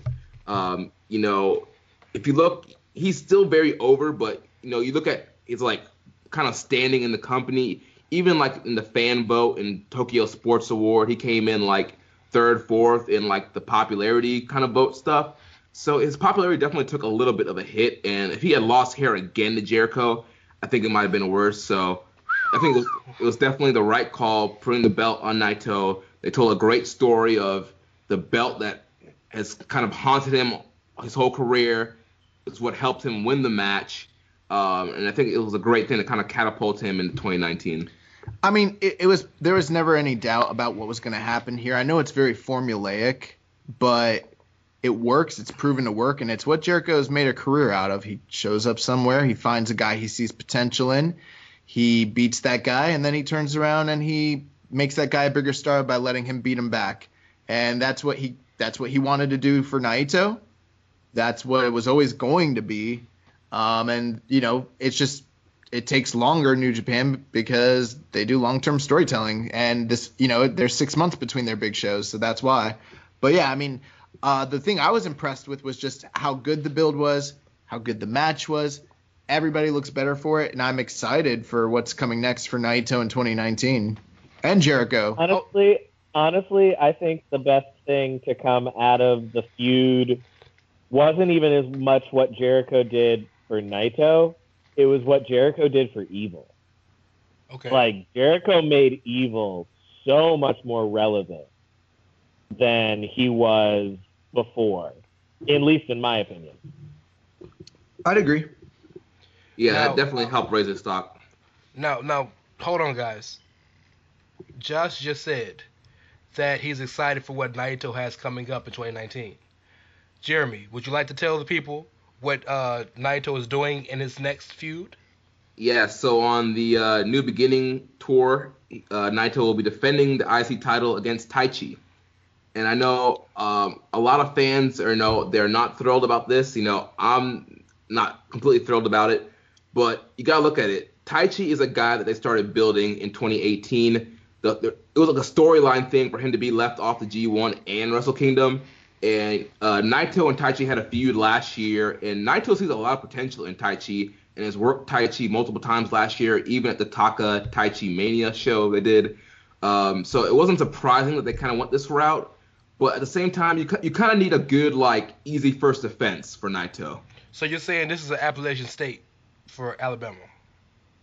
Yeah, I mean, State is not an easy game for anybody. My bad. Even for North Carolina A&T. But, there is actually a chance they could pull the trigger and put the belt on Taichi, just so Naito's not, strapped down with the IC title for the rest of the year. But as of right now, I kind of see Naito retaining as of right now. Do you hear what you're saying, my brother? Do y'all hear what y'all are saying? We just got through 2018 of everybody complaining that Naito was underutilized and underappreciated. He finally gets the big win he needed. He finally gets the title that isn't the title he should have, but the title he should have never lost. And his first feud is Taichi, and you're talking about him possibly losing? Yeah, I mean, you got to think about it. Usually there's not double champions in New Japan, and Naito is going to probably find himself back in the IWGP heavyweight title picture some point this year. So at some point, that belt's going to have to come off of him for him to either win the G1 or to win the title. So I'm not saying it's going to be here. It's a possibility. They do a upset surprise. Taichi cheats. The referee goes down. He hits him with the mic stand and gets the win. And then Naito just is like, forget the belt. I'm going on to the G1 and I'm going to win the G1. And then that helps elevate Taichi. Naito could be in the title picture by Madison Square Garden. He could be in the title picture by Dominion, basically. Not saying that will happen. They might keep the IC title on him that whole time. We don't know. But it does make a lot of sense to just, it's kind of like, do you want to pull the Band-Aid off 6 months from now? Or do you want to do it now and try to make a guy? Okay. No disrespect to Taichi. Here's some other stuff. About Taichi, just so it makes sense. For a lot of casual American audience viewers, they hate him for a lot of reasons, and it's not all undeserved. But the guy is getting really over in Japan, and he's not seen the way that I think a lot of people here in the States kind of see him. And in fact, there's this really hardcore underground contingent of New Japan fans. Me and Jeremy interact with them all the time here in the States that freaking love him. He's their favorite wrestler. So people think that I promise you, it's a huge, it's not like it's a vocal minority, so it's not like I'm not saying like it's the majority. Yeah. But they're very vocal. Yeah. And the thing is, like, if you watch him during house shows, he's not getting booed and he's not getting told to go home. They're chanting his name. He's very over. Yeah, before they used to chant "Go home, Taichi." Now they're actually chanting for him. Taichi's over.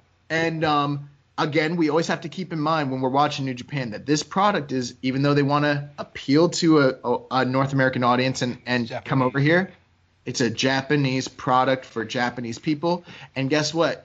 They still got to have somebody that they can build around. I think Taichi is a guy that maybe they do see either being someone who can. What hurts Naito worse?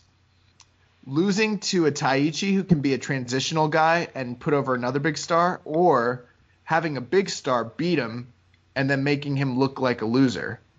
Losing to Taichi. You think losing to Taichi by nefarious means in a way where everybody looks at it and is like, that was like, it was a bullshit win basically, is worse than if he gets beat clean by Zack Sabre and he taps out or gets ref stopped? Yep, I do. I don't. Because with all due respect to Taichi, again, no disrespect, I don't think he's terrible. I think he has a place. I think he's even fairly interesting. I do. But Naito shouldn't be in the they're not in the same class. And after the year Naito just had, where everything he did was like really, really kind of on the what are you doing situation. Like Sabre has tapped him out before. It won't be the first time he's tapped him out. You know what I mean? Like, so to see Taichi lose, beat Naito, even with the nefarious means, when Naito runs a group of his own. Like, it doesn't feel right. It doesn't feel like the right time. It doesn't feel like the right dude. But that's how I felt last year about Kenny. When Kenny went up against Switchblade, it was like, yo, Switchblade doesn't deserve this win. He just had a terrible match. But you kind of had that feeling like they need to get the belt off Kenny to get him ready for later in the year. And that's exactly what they did. That's why I think that there's a high probability they might actually do it. I'm not saying they do it. But the other thing, too, is like, this is full circle booking. Yeah. So a lot of people are like, he shouldn't be facing Taichi, but it's like the whole feud with with Suzuki-gun started 1 year ago when he started the feud with Taichi. Yeah. Now Taichi has gone from being this junior that just jumped up to heavyweight to where he's held a title, he's established himself as a character. We're a year apart, and now freaking Naito has exercised his Suzuki demon. He's exercised his Zack Sabre demon. The one guy that's left to kind of get off his back is Taichi. So maybe he does get rid of Taichi, but a lot of people are complaining about it, and it's like, it's a B show. It's not a big pay-per-view. It's New Beginning. The second thing is, like, it is full, like, people are like, oh, well, the booking sucks. It's like, no, this is where they were always going to go. They booked this a whole year out, basically. I'll say this. If Naito does lose to Taichi, say now, and Naito goes to do something as interesting as Kenny did with Cody and Ibushi and the Bucks and that whole saga, then I'll accept it. But doesn't look like it is. And if Naito loses again, it looks like he'll be aimless until the G1. And that was a problem last year. Naito was aimless for most of the year. Yeah, but I think this year it's going to be different. I hope. I highly can see Naito main eventing one of the 2 Tokyo Dome nights next year. And so I can honestly see Naito either winning the G1 this year or being the champion going into Wrestle Kingdom this year. Speaking of the 2 Tokyo Dome nights, are there going to be 2 Wrestle Kingdoms? Or yes. is New Year's Dash going to be in Tokyo Dome as well? And it's just going to be news. They're not marketing it right now like it's a New Year's Dash. They're marketing it like it is 2 split nights of Wrestle Kingdom. That's super interesting. That can set the precedent for WrestleManias in the future.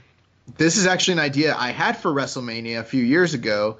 And when I like brought it up in the group thread and like on the what's our page called? The Wrestling Squared Circle. Yeah, on the Wrestling Squared Circle, and everyone was like, "That's a terrible idea. Blah blah blah. It'll never work."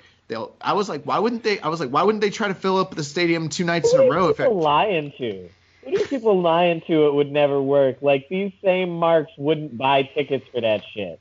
The reason I always felt like they needed to do it is because every year everyone complains about one of two things: either guys getting left off WrestleMania, or them throwing together too many matches with little to no meaning, like battle royals just to get guys on, stuff like that. And I was like, well, why don't they just do 2 nights of WrestleMania, fill up the stadium twice? They'll make way more money, and they can basically book 2 headliners, give more opportunities to guys, and make more money and give more opportunities. And the reason that I think that this could work is because, like, I'm an 80s kid, and I watched Jim Crockett do it, and I watched, World Class do it, and all these other companies that had big shows, and they did multiple night, shows, and it always worked. They never lost their shirt. And it still would work because these same people would buy these tickets, and they can lie to themselves and pretend that they wouldn't, but they would. I can say this real quick. I can say this, and I don't know if I want to spend too much time on this part of it, but I think the one question would be, if you buy tickets early, what night are you getting? If you're only going to get one night, are you going to get to see the guy you wanted to see? Are you going to get to see the matches you wanted to see? Because New Japan does this a lot, where they'll sell tickets before the card is set. And all the companies do that, actually, now that I'm thinking about it. So for all you know, if you're buying WrestleMania tickets and it's a Saturday and a Sunday, and you buy the Sunday show, well, are you going to get to see, and you're a Finn Balor fan, are you going to get to see Finn Balor? Are you going to get to see such and such? You don't know who you're going to get. Because there's a way you can. What, with WrestleMania? When they sell tickets in October, November? Yeah, so if you're going to the Sunday show and your guys aren't going to be on the Sunday show, then you can watch Saturday on the WWE Network for $9.99 a month. Like everybody else. Well done. Well done, sir. Well done. Well done. Well, speaking of champions, there's only one match to talk about still on this card. And that would have to be. Do y'all like the Best Bout Machine nickname? I like it. I feel about it. I mean, I don't really have feelings one way or the other. I mean, I liked the cleaner better. I love the cleaner name. Well, the cleaner rolls off the tongue. The Best Bout Machine is a mouthful. Yeah, it's kind of, yeah. That's specifically why I don't like it, is because it's not a good alliteration. I prefer the cleaner. I think the cleaner is clean. You know what I'm saying? It's clean. Yeah. Yeah. So the Kenny Omega just flows. Very, very clearly, this is where they had to go with Kenny, knowing that he was probably going to leave. Did you guys think it was? What do you think? Did you think it was well done? Did you enjoy the match? Was it your match of the night? What did you think? Let me start by answering a few of your questions in short order. I do think it was the match of the night. I did think this is where they were going, and for the second year in a row, I accurately predicted the winner of the main event of the Tokyo Dome, Wrestle Kingdom, which is hard as crap to do, and I did it twice now. Boom. I'll give you credit for last year, but this one was kind of easy. No way. Everyone was picking Kenny. So many people were picking Kenny. This one was hard. Do people not read the tea leaves? You guys all had Tanahashi? Well, there for a while. Yeah. I was one person that picked Kenny, and the reason why was just because what kind of factored my picking Kenny was just he lives in Japan, he loves the culture. I figured that even if he was going to do all Elite Wrestling, that he would find a way to also do New Japan, and that they would work together and keep the belt on him. So that's why I went with Kenny. But after, honestly, 2 days before the match, and I watched the press conference, I was like, man, Tanahashi is going to win. But earlier on, I did think Kenny was going to win. I think I said, and I could be wrong, and if so, whatever, I'm fucking wrong sometimes. I believe I said something like, if Kenny doesn't lose to Tanahashi, he will lose the title at New Year's Dash. But either way, I thought he was losing the title, because we here on The Edge have been predicting Kenny Omega to Titantown for a while now. He might end up going to AEW, and I won't be shocked if he goes to AEW. I will not be surprised in any way, shape, or form, but I'm still going to stick with our to Titantown prediction. I will say that Kenny to AEW almost seems like a slam dunk, but part of me feels like he's going to shock the world and go to WWE for this one reason and one reason only. This is the only reason why. If he don't do it now, he'll never do it. There's a lot of good reasons, and I kind of agree with you, actually. I'm back and forth on that all the time. I know it seems pretty obvious that he probably is going to AEW, and he probably will, but there's a lot of reasons why he could wind up in WWE, and it would make sense, and I wouldn't be surprised at all, actually. I think that with the New Japan main event, if you're on the outside looking in and kind of, with fresh eyes, it's easy to see, but like sure. watching it and being engrossed in it was not an easy decision. Like, I mean, Kenny's pretty much the ace. I mean, you're going to go with your top guy. I mean, Tanahashi hasn't main evented the Tokyo Dome in like 4 years. And I mean, even now, him having the title as much, and I'm one of the biggest Tanahashi marks there is, but watching him sit there at a press conference with the belt almost felt wrong. Like, it felt weird. It did feel weird. It felt weird, and it still feels weird. And I feel like part of the reason why things feel up in the air for New Japan is because like Tanahashi's at the top, and I mean, it just feels weird. It's like this really happened. Now I don't know what happens. Well, I think the theme that we've kind of seen over and over again is that due to a variety of different reasons, the company itself is in kind of a transitionary phase where they've got a lot of talents have recently departed, and now they're kind of figuring out, or getting to the age where they're departing, and it's figuring out, okay, well, who are our replacements for these older guys who are phasing out, or for the guys who have just up and left. I do think that match is going to be a clear candidate for match of the year when the ballots all are said and done at the end of the year. I thought it was a very, very, very good match, told a great story. I would love to see them do it again. Unfortunately, we might not ever get that. We'll see. I mean, what did you guys think? Because I know that this was a match you guys were kind of up in the air about as far as the build and stuff. I mean, what did you think? Not the match. I knew the match would be excellent. Right. It was the build. And when Jeremy was on our show last, which was after or before Dominion, was it? Yeah, around that time. When you broke it down to me in the way you broke it down to me, or whatever time it was, you made me think about it in a way I wouldn't have thought about it. Much like you just said that if you're not an avid everyday watcher, it's easy for you to kind of guess who's going to win. But it's the opposite for this. That if you were an everyday watcher, you wouldn't have gotten that feud. And I didn't get it until you broke it down for me. That it was kind of old guard, new guard. They don't like each other. Tanahashi kind of is against everything Kenny stands for, and vice versa, and all of that, and what it meant for the future of the company and this, that, and the other. It just looked like they put two guys together. But when I got that, I started getting excited for it. Now, granted, I wasn't as excited as I was for Naito, Jericho, or Okada Jay White, but I was actually into it, was ready for it. I will say that knowing that Kenny was probably leaving dampened my excitement just slightly, but they went out there and they wrestled the hell out that match. And I'm not going to call Kenny heel, but he played heel in this match. And yeah, he was definitely the aggressor in this match. Yes. And I mean, when you got Kenny against Tanahashi is kind of seen like almost as a god in Japanese wrestling to those fans. They love Tana. When it's Tana versus Okada, they're cheering Tana. Tana versus Naito, they're cheering Tana. They love Tanahashi. So it made sense for Kenny to be kind of more vicious and to quote unquote be the heel of the match. Right. And like you mentioned, their whole rivalry played out in the match, with kind of Kenny bringing the table out, and then Tanahashi just getting so frustrated he kind of broke his own code and tried to use the table, and then you had Kenny trying to prove that he can wrestle this long kind of New Japan style that Tanahashi is used to, this long storytelling style, and Kenny went against his style to try and prove he can do Tanahashi's style.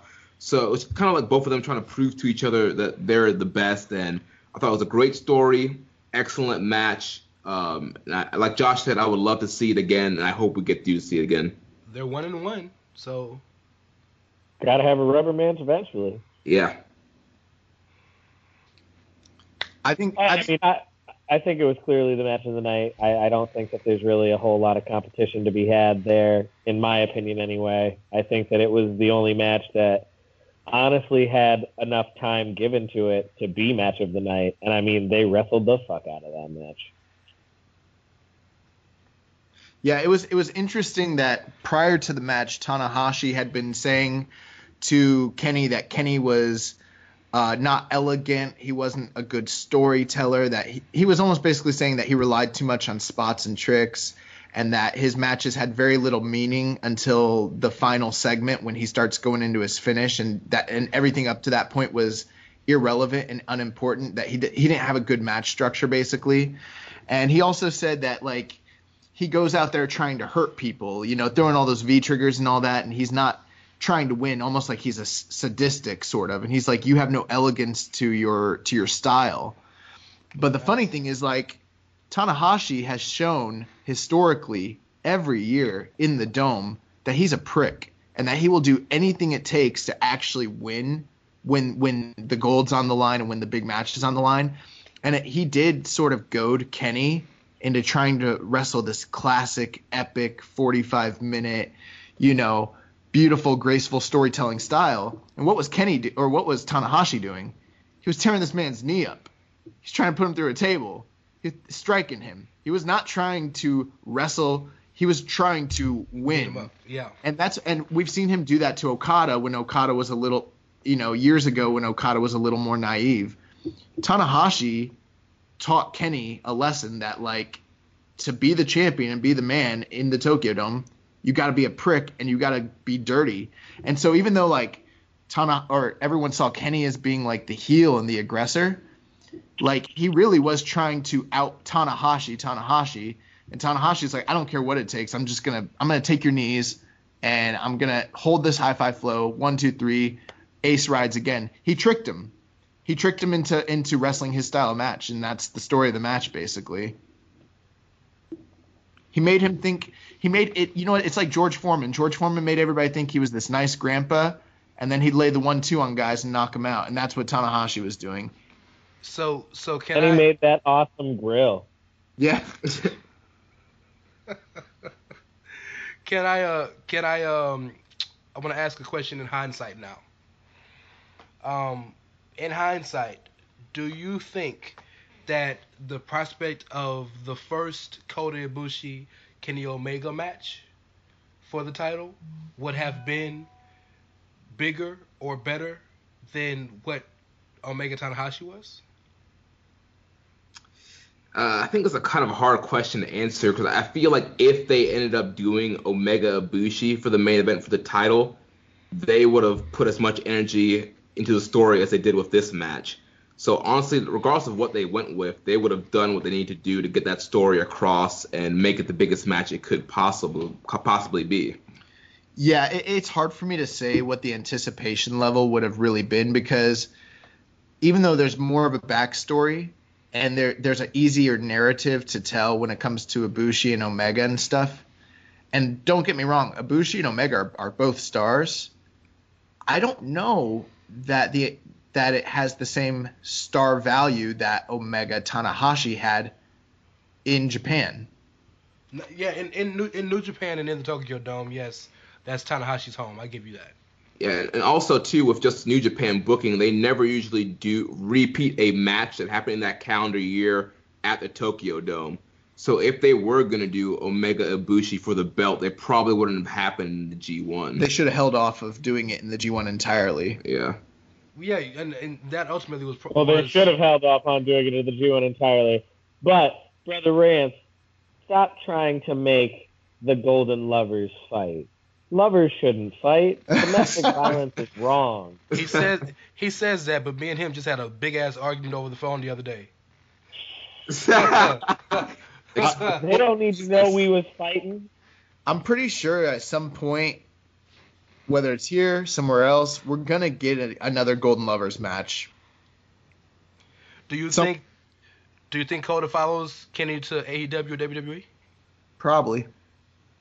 I just can't imagine them not back together. I can't imagine them leaving each other again. Maybe not. Oda will go anywhere that Kenny goes because they're just wonderful. Well, that you say that, but hashtag relationship goals. People say. Oh, I'm sorry. Like, go ahead. People say that, but like, let's assume that what the reports say that they've quote unquote always been together, but they were wrestling in separate companies and doing different things for several years. I think that they hypothetically could be in different companies. It's just that they have such a marketing opportunity with them being in the same company that they can make more money together than they could if they were apart, basically, is what I say. Yes. And they were in different companies, but they were in the same country. And if you listen to what Omega says, the reason Kota brings him goes everywhere Kenny goes is because Kota can't tell. He has a horrible sense of direction and loses his shit every time he goes somewhere. So yes, he needs Kenny. That man Ibushi gets lost all the time traveling. Poor Kota. Every pilot needs a good co-pilot. So we've broken down the Wrestle Kingdom card. I wanted to give it a good amount of respect because it is essentially the biggest show of the year for New Japan, the second biggest show of the year in terms of like interest, and quite possibly the best show of the year. So it deserved more than just like a passerby like, oh, the show is good. Yeah. And Rance, before you move on, Rance, I did want to make one point overall that I didn't get to make on our show. Go ahead, man. So I do think overall Wrestle Kingdom 13 was a great show, but I don't feel like it's going to be the show of the year. Oh, okay. Well, what do you have a guess? I wouldn't be surprised if you're absolutely correct about that. I feel like Dominion could possibly once again beat out Wrestle Kingdom like it did last year, or some other show. Like, this was a very good card, but I feel there's potential for another big pay-per-view to beat it. Madison Square Garden, hypothetically, could be like treated like one of these shows. But that's the Ring of Honor show.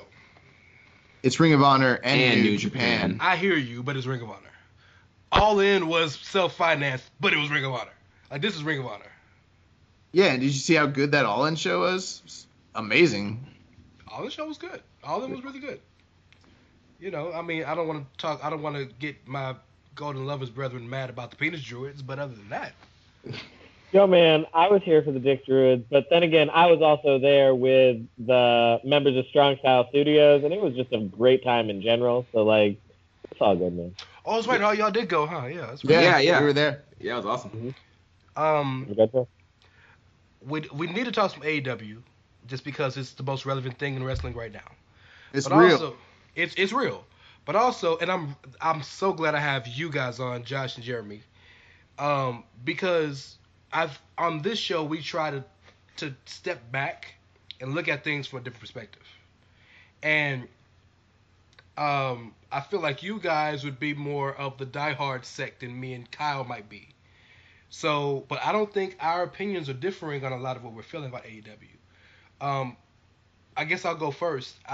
There is a level of excitement. There's a huge level of interest more than anything. Like, I'm really intrigued as to what is possibly going to happen, what they're going to do, how they're going to do it, what is it going to look like eventually in the end, things like that. There are a ton of positives. More places to work is always great. Competition is always great. So much good of it. The issues that I have are two things. Number one, in the pep rally, you can't say these grandiose things to get people excited and then have to explain them because they weren't exactly what you meant to say afterwards. Because that breeds a lot of questions and issues and people running with their own ideas and thoughts of what you said other than what exactly you said. And number two, and I mean, you guys have known me long enough to know that this is my thing, but the fans are jumping out the fucking window. It has already become AEW versus the world. AEW versus WWE. WWE is going to go out of business. AEW is already saving the business. My God, they haven't ran a fucking show. Like, so I want to know what you guys all think about it and where we think they're going. How do you think they're starting off? Like, break it down for me. What you guys think? Okay, so a couple things that I'll say is like I think that the reality is, when we were at the end, when All In was going off the air, basically Matt Jackson had said something like, that there's a hunger from wrestling fans for an alternative, and there's a hunger for what he would basically classify as being good wrestling. That would be to say that, not saying it by name, but that maybe the main product that's out there is not viewed by this subsect of fans as good wrestling. Yes, that's exactly correct. From your deduction is correct. Yes. Like, and we won't get into a debate about it, but I literally don't think WWE is good wrestling in any way. I'm not a fan of it. I don't like it. Obviously, I found my product in New Japan. There are a lot of fans out there, though, who are ride or die on this Elite and, being the Elite and Bullet Club. And I mean, that's how they sold out that $10,000 or that 10,000 seat arena. So there is a lot of people who are very excited about what this may be, because to them, it does represent hope of an alternative that's a real alternative. Whether it really ends up being that or not is yet to be seen. But I think that's why the anticipation is so heavy. It's not just because they see it as good for the wrestlers or good for, the business. They see it as good for the fan, because they're like, dude, the fan is going to be able to watch something that I like that's not WWE. The other thing too is I would say this. I'm right there with you, Rance, when you were mentioning about them coming out and saying grand things. I have this thing about like politicians when they come out and they make all these promises and they never deliver. So I always have like a wall up when it comes to people coming out and saying like big things. They came out and they made a lot of promises, and I'm not negative in saying it's not going to happen. It's just I've never seen any company in my life deliver on all the things that they're saying. So if they do it, it would almost like by de facto make them one of the best wrestling companies of all time. I'm just reserved. I'm not jumping on it and being like they're definitely doing it. But I will say this, because I think what you were alluding to is you were mentioning, if they have to re-explain what they're talking about. I think some of that maybe is like the Brandy thing where they're talking about like equal pay. That's not the only thing. The insurance thing was another. There's a few things there that were talking points, but yes, that's one of them. I think a lot of the things that they're saying are doable. Whether they happen or not, I don't know. But I do feel like there is a group of fans who love WWE and are maybe like against some of the stuff that was being said, and they're trying to find ways to poke holes in what was said. And I don't know if all the arguments that they have like really stand up to scrutiny, because I mean, if someone's going to criticize Brandy for saying like equal pay, but they automatically jump to thinking that means Britt Baker and Chris Jericho are making the same amount, well, that's not what they're talking about. They're talking about like, a wage gap, obviously, that sort of thing. Or like, could they hypothetically get healthcare for the wrestlers? Will it happen? I don't know. But could it? I mean, UFC has it. So I don't know why they might not have it. I just think that there are a lot of people who are already ready to run defense against this thing before it's even happened on both sides of the fence, whether they're fans for it or not. Okay, as long as you said both sides, I'm cool with that. And before Jeremy, Kyle, you guys jump in, yes, if you think that her meaning equal pay meant that everybody's going to get paid the same, yeah, that's ridiculous. But I do think that there's legit questions with that, because that would essentially mean that there would have to be a tier system. Probably. How do you pick and choose who's going to have to be in that tier? How can you move out of that tier? Who, you know what I mean? Like, what are the tiers going to be? Are the women and the men going to get paid as equal? Are the women going to get the same amount of matches as the men are to make sense of that? And historically, every wrestling company has paid people by what they're worth, not by some arbitrary amount that they think that their position holds. Like, there's a lot of questions that just saying something as grandiose as equal pay breeds. And that's what I mean. And then the insurance thing, they mentioned insurance, and Tony Khan had to come behind that and say, well, we were talking about insurance for people who had office jobs. We're working on healthcare, but we don't know. We're not there yet. And then Cody said something that was absolutely didn't need to be said. Anybody who gets hurt in the AEW ring is going to be taken care of. Well, that's the same thing for WWE and New Japan and Ring of Honor and Impact and LU and every company. But it felt like, well, we're going to do this because they don't. You know what I mean? Does So- everybody do that? Because I don't know. I mean, I don't know that everybody does that. Every major American company does. I can't speak for outside of America, but and if you get hurt in the WWE ring, they take care of you. If you get hurt in the Impact ring, they take care of you. If you get hurt in the Ring of Honor ring, they take care of you. They don't have insurance under the company, but if you get hurt working a show for them, you will get taken care of. That's the reason why they told the UK guys they couldn't do all those other shows no more, because Tyler Bate kept going to other shows for other companies that aren't affiliated and getting hurt. Yeah, I'm not sure. Excuse me. I'm not sure if that was a shot towards like any major American company. I mean, that could have just been like a state of the thing for indies, because a lot of the guys that they are signing are like top independent acts and are not in the major companies. And when you're wrestling in independent companies, you're pretty much on your own as far as healthcare. Sure. And like if you're wrestling in a bar for Evolve or something, or some other random indie, and you do like a front flip and break your leg or something, like you're screwed. Like you better make a pro wrestling tees and try and sell some shirts to pay for your hospital bills. Yeah, you're right. Joey Janela. So I'm not sure, because obviously WWE does a great job of trying to take care of their wrestlers and the surgeries and all that stuff. So I don't think that was a shot. To me, it wouldn't make sense for that to be a shot towards that.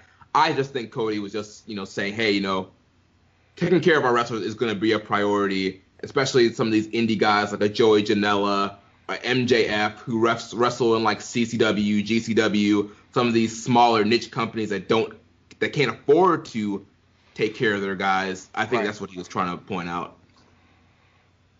I'm sorry, real quick. Another legit question is, are the people going to be exclusive? We don't know, but it seems like there might not be a level of extreme exclusivity.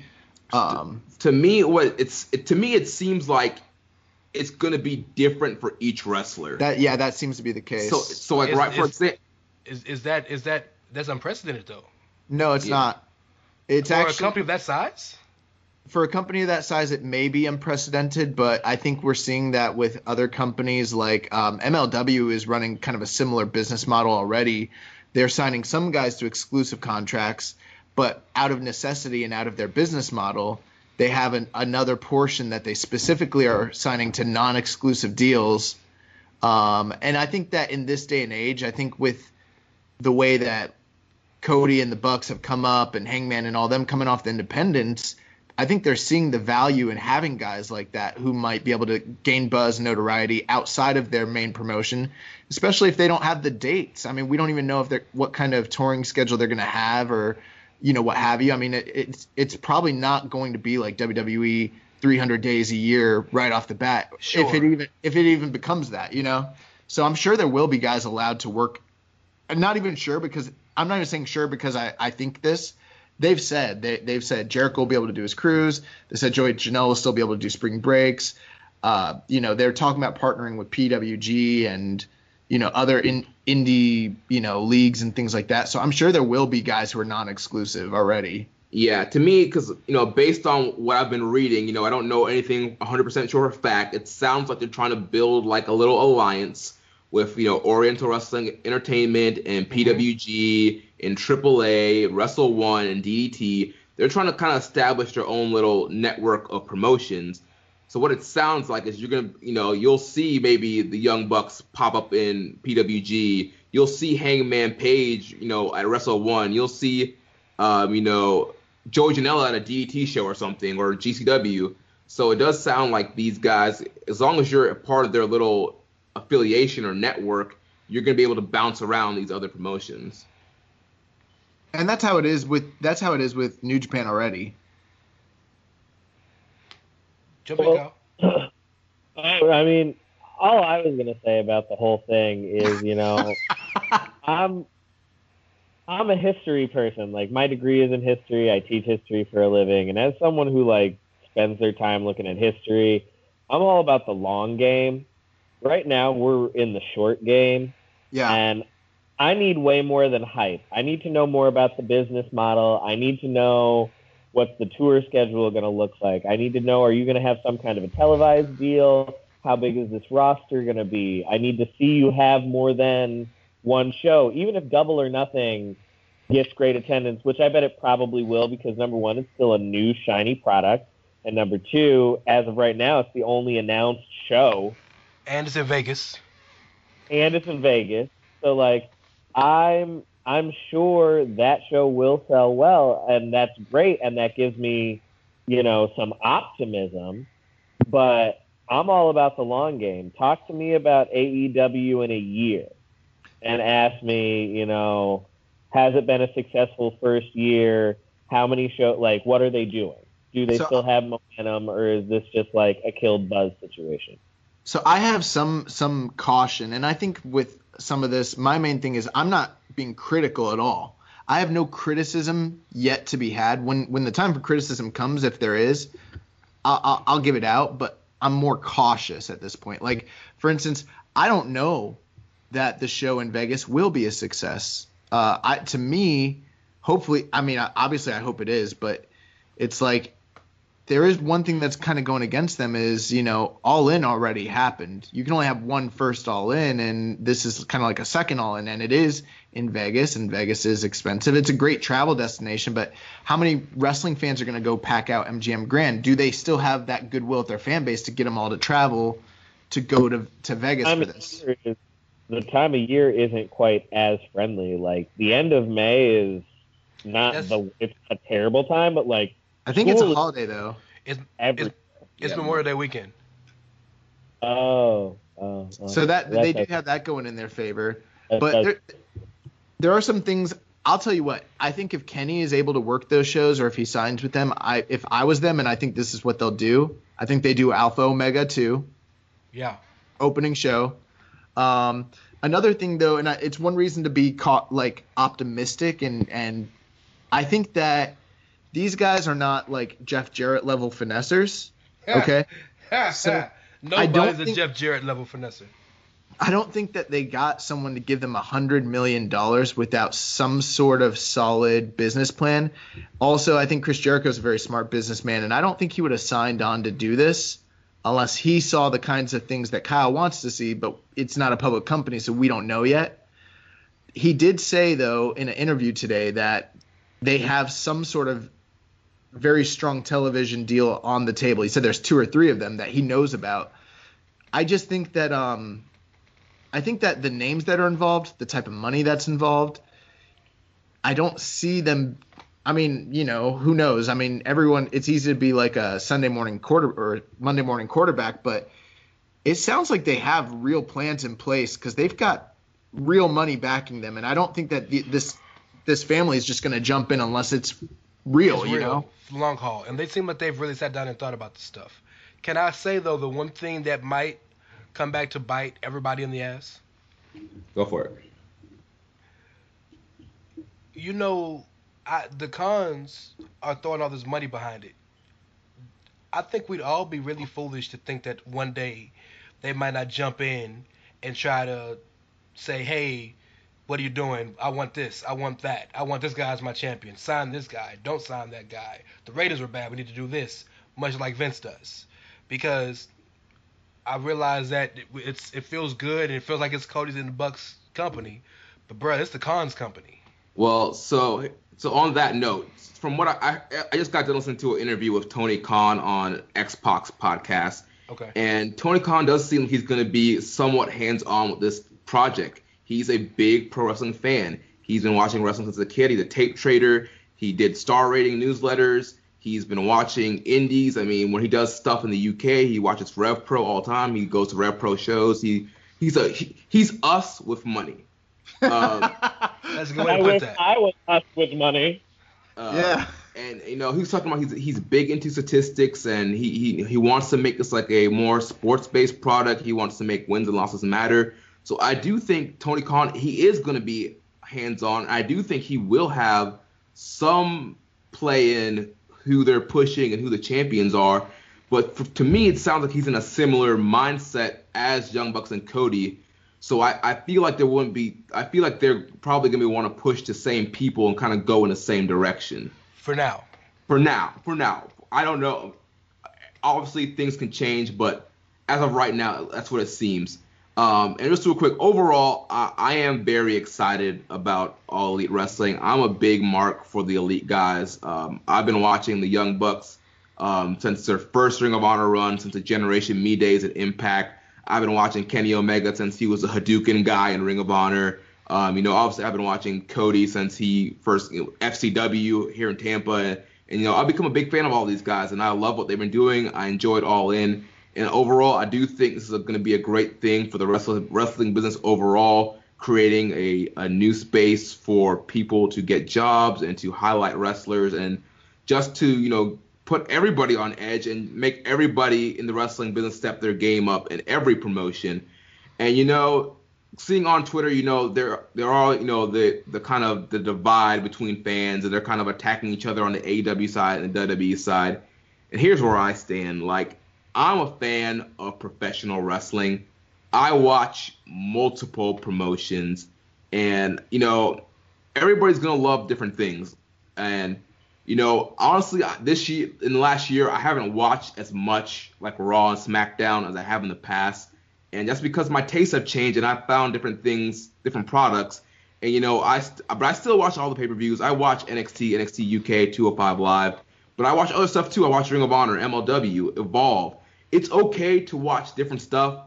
Not everybody has to watch WWE. Not everybody has to watch All Elite, MLW, Ring, whatever, Impact, whatever it is. And so I just think, I don't see why fans attack each other for being happy for whatever product they have. It's because wrestling Twitter, much like all of Twitter, really, is a toxic cesspool of the worst sides of humanity. That's Twitter. It's wrestling Twitter. It's entertainment Twitter. It's and also too, I think there's also a misunderstanding sometimes of people being critiquing a product. I watch WWE, and I'm gonna be honest with what I like and what I don't like. And I think sometimes when people see something that they don't like, they kind of the opposite side will jump on that. And because for me, I criticize everything across the board. So even on New Japan, there are stuff I'll criticize New Japan about. There'll be stuff I criticize MLW, Ring of Honor about. And I think sometimes people don't realize they see the criticism about WWE and kind of, attack that side of the fence. Well, on the other side of that, the reason that people do that, I'm one of those people that feels like I have to defend WWE all the time because there's no issue. I really don't think a majority of the people who are WWE fans or diehards or shields, whatever you want to call them, have an issue with anybody criticizing something with WWE. The issue is when you tell me that WWE sucks and everything else is better than it. No, man, it's your opinion that you don't like WWE. That's fine. I got a problem that you don't like WWE. That's cool. But you have to throw it in my face and go out of your way to attack something that I enjoy.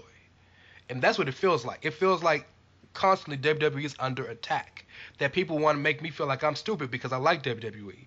Feel like I'm dumb because I like this wrestler or that wrestler. I'm a Roman Reigns fan, so you must be a fucking idiot. Shit like that's that's what it is. It becomes personal because it's not simply, well, you know what? You have this opinion, I have this opinion. We're going to disagree. Have a good day. That's not what it is on Twitter. It's I'm right and I have to be right. Because it's all about being like everything else in our society. It's tribal, man. If you support this, you have to hate that. That's that's the world we live in now, apparently. I would say for me, one thing that I am excited about for this whole thing is that I think competition is healthy in most industries, and I think that history has shown that it's been good for WWE when Vince is a competitor. He loves to win. He likes competition. And some of the best creative work that he's ever allowed or that he's ever done has been at a time when they were competing. I would love, me personally, like I said before, I don't really like a lot of the things that WWE does current day. However, some of my happiest times and favorite memories and moments in wrestling come from WWE. If this turns into something where they start to give me more of what I like the way that they already are with NXT and 205 and some of their other various products like UK, then maybe someone like me who's jaded might even be this might actually bring me back to WWE versus pushing me away from it. I would love for there to be 3 major worldwide companies with great wrestlers that produce awesome, what I consider entertaining wrestling. I would love that. And I hope what happens here. And you guys are a perfect example of Josh very rarely watches WWE. Jeremy watches WWE, but kind of, I don't know, I don't want to put words in your mouth, but I'm sure you enjoy some of it, but I know you're not the biggest fan of like main roster stuff, but so I don't know if it's out of habit or whatnot, but you guys have massive criticisms of the product. I've never had an issue with you guys because you guys have never attacked my opinion because your opinion is different, and vice versa. I have massive criticisms of New Japan, but I've never attacked you guys' opinion. It's always been, well, man, I feel this way. How do you feel? Well, this is why I feel this way. You tell me how you feel. Oh, well, I get it. I may disagree with you, but and then we move on, and it's all love. That's what we can do. If on Twitter, it's not that. On social media, it's not that. You don't believe me? Go to the Wrestling Squared Circle. I attack your guys' takes on stuff when I'm listening to the show in my car. That's or fine. at my desk. That's fine. In the moment and to yourself, I respect that. I can accept that. I'll be sitting there and I'm like, no, Rance! You're wrong! Damn it, Rance. Emotion. But I don't go on Twitter and be like, Rance, you idiot! Daniel Bryan rules! Josh got burned on Twitter, bro. Yeah, Rance and I have agreed, man. Daniel Bryan is right now. The fans are fickle as fuck, and they don't know what they want. Daniel Bryan is right. Hey, the real Captain Planet is telling the truth. Dude, you want to know what the most hilarious thing about this whole new Daniel Bryan is? Is watching Rich watch it. Oh my God! Because Rich is still on the Yes movement. Rich will never let that die. And he's not like, dude, here's the thing. The Yes movement was awesome, but I love Daniel Bryan, and I always thought Daniel Bryan did great stuff as a heel. I'm really enjoying this run, but watching Rich hear Daniel Bryan say Yes is dead, and just see like Rich's soul like just like die, it's pretty funny. It's like the only thing about the new Daniel Bryan that I don't like, and it's not Daniel's fault. The only thing about the new Daniel Bryan that I don't like is I don't like this world we live in where advocating for like people to do something about climate change makes you a bad guy. I don't like that. That's not his fault, but I don't like that. It makes me feel dirty. I like where we'll watch Daniel Bryan, and he's clearly doing incredible work. He's cutting an amazing promo. He's wrestling an incredible match. And I just look over at Rich, and he's salty, and and he's sitting there, and like all he's thinking is, he's like, man, this company fucked up the biggest layup in 20 years. Like he's living in the past, and I told him at the time, I'm like, they're not going to push Daniel Bryan. And I told him that, and he was like, nah, they got to. And then they went a different way. They did. Now they are. But he's not having it, bro. Like when I saw that Yes is Dead shirt, I think it's kind of hard. Like, I like it. And he's like, shit's whack. You know what, though? I give him the benefit of the doubt about this. I understand the feeling because I am not here for the new Miz. This Miz and Shane McMahon shit must stop. Dude, yeah. Fucking up my Miz. I don't even want to talk about it. You mean one half of the future tag team champions? Yes, I mean one half of the future tag team champions. How dare you fuck up my Miz? And bring back Aiden English. What happened to his dulcet tone? Here's what I do know. AEW said that they're reaching out trying to get all the best wrestlers in the world. Ain't nobody call Shane McMahon. Right. As Tony Khan called Shane McMahon to give him the bag of money to get the best in the world. Do you think? Here's the better question. Do you think if Tony Khan called Shane, would he answer the phone? Shane's a businessman. He always answered the phone. I don't know what Shane's phone policy is. Like, for me, I don't answer numbers that are not saved in my phone. Real talk. So I see random numbers calling me. I'm like, decline. Voicemail. Yeah. Here's a serious question. If Vince thought Shane well, Shane will at least answer the phone. Like, I'm gonna listen to what you're gonna say. I might still tell you no, but like, talk to me. How many dollars are we talking? So here's a serious question. Since we're talking about the best in the world, we've been talking about AEW. Do they have enough money to get CM Punk to come back and wrestle? Fuck CM Punk. Who cares? Well, I'm on that kick too, but enough money doesn't exist. You really don't think that? I'm just asking your guys' opinion. No, I legitimately think. I think he hates wrestling so much at this point that he will never go back. He's finished. He's gone. Now, I don't think he'll ever roll out like an appearance just to do something, not to wrestle, but like show up, hey, get a bag and keep it moving. And I think he'll do that because I think he's still friends with the Bucks outside of the wrestling stuff. So I think he would agree to do like, I'll make an appearance or something, but like he ain't getting back in the ring. Yeah, that's done. I would say it's probably unlikely, but I'm not gonna rule it out 100%. I just feel like him doing that little autograph signing at All In was like a little tip of the cap, and I'm just not ready to completely say like no, they would never bring him in. I mean, you know, I think they would do it. I think they would do it if he was willing. That's not what I mean at all. Yeah. They would absolutely do it. I don't think he wants to. I think if I'm them and I'm trying to get a big star and so many of the big stars are getting locked up and so many already, like everyone's getting locked up. Yeah. I would do whatever it takes to get them. Two things to that. Number one, the only way they're really going to ascend to being a big-time company is if they sign guys who aren't known and make them known. They need to do that more than sign cast-offs. And number two, if they better not sign Cole Cabana, because if they sign Cole Cabana, Punk is done. And over.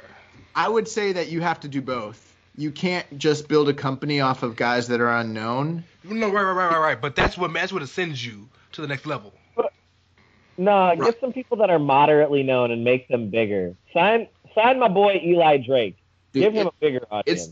It's going to be a mix of what we're all saying. They're going to need rookies. They're going to need moderate known names. They're going to need Jericho-sized names. It's going to need a mix of all of it. And yes, you do want to establish new stars.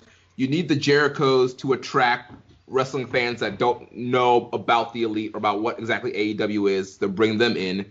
Then you bring in some, like Eli Drakes or your Zack Ryders or Dolph Ziggler's, guys that are probably not happy or want to be, in a main event picture. You bring those guys in. Then you bring in some, young and up and coming guys like, a Leon Ruff or, some of these other younger guys on the indie scene, and you kind of do a blend of that.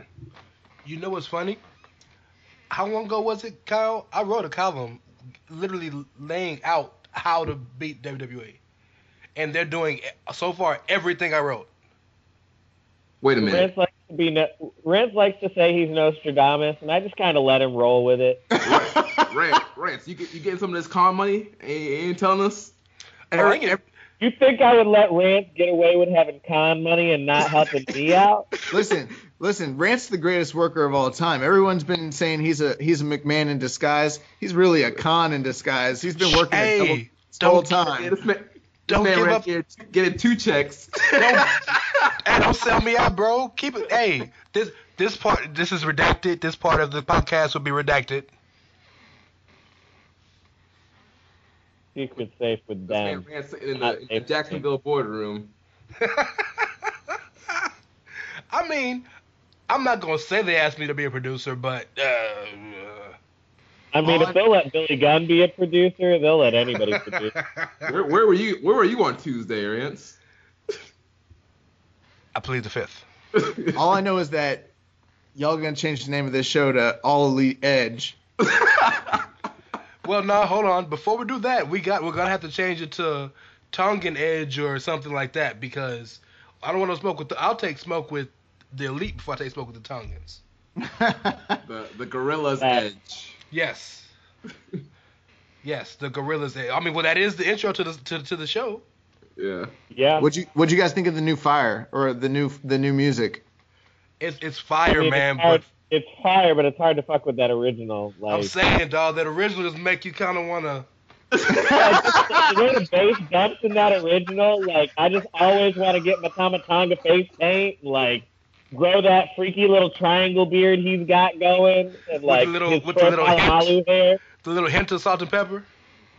Yeah, with his Troy Polamalu locks, and just like, yeah, fucking yeah, all right, bad boy. So going into 2019, do you guys have any big predictions? In fact, that's how I wanted to end the show. Thank you for bringing that up to me. I want to end the show with us kind of giving our predictions on what we think people might end up signing. So in terms of big predictions, I still think Kenny signs with WWE. I do, but I don't think it's going to be long. I think it'll be 2 years. If they make him sign 3, he'll have an out in 2 years. Because he'll never get a chance to do it again, and he'll always be able to go home to AEW. I think that I think that while Shane Strickland has been basically guaranteed to go to WWE, I think he flips and goes to AEW. Anybody else that I'm missing? Who else is possible free agents? The Lucha Brothers do not go to AEW. I think they stay in Impact. Didn't they just re-sign with Impact?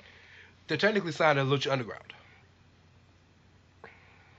Is that even a thing? I thought they recently just re-signed with Impact. Maybe they did, but from what I heard, I could be wrong. If I am, I apologize. But yeah, I mean, yeah, the Lucha Bros are interesting because they work Impact, they work MLW, they also work Indies, they also work CMLL and AAA. So I'm not even sure who they're exactly really tied to right now. I think they're signed to Lucha Underground, but they can do all that because Lucha Underground isn't filming. Gotcha.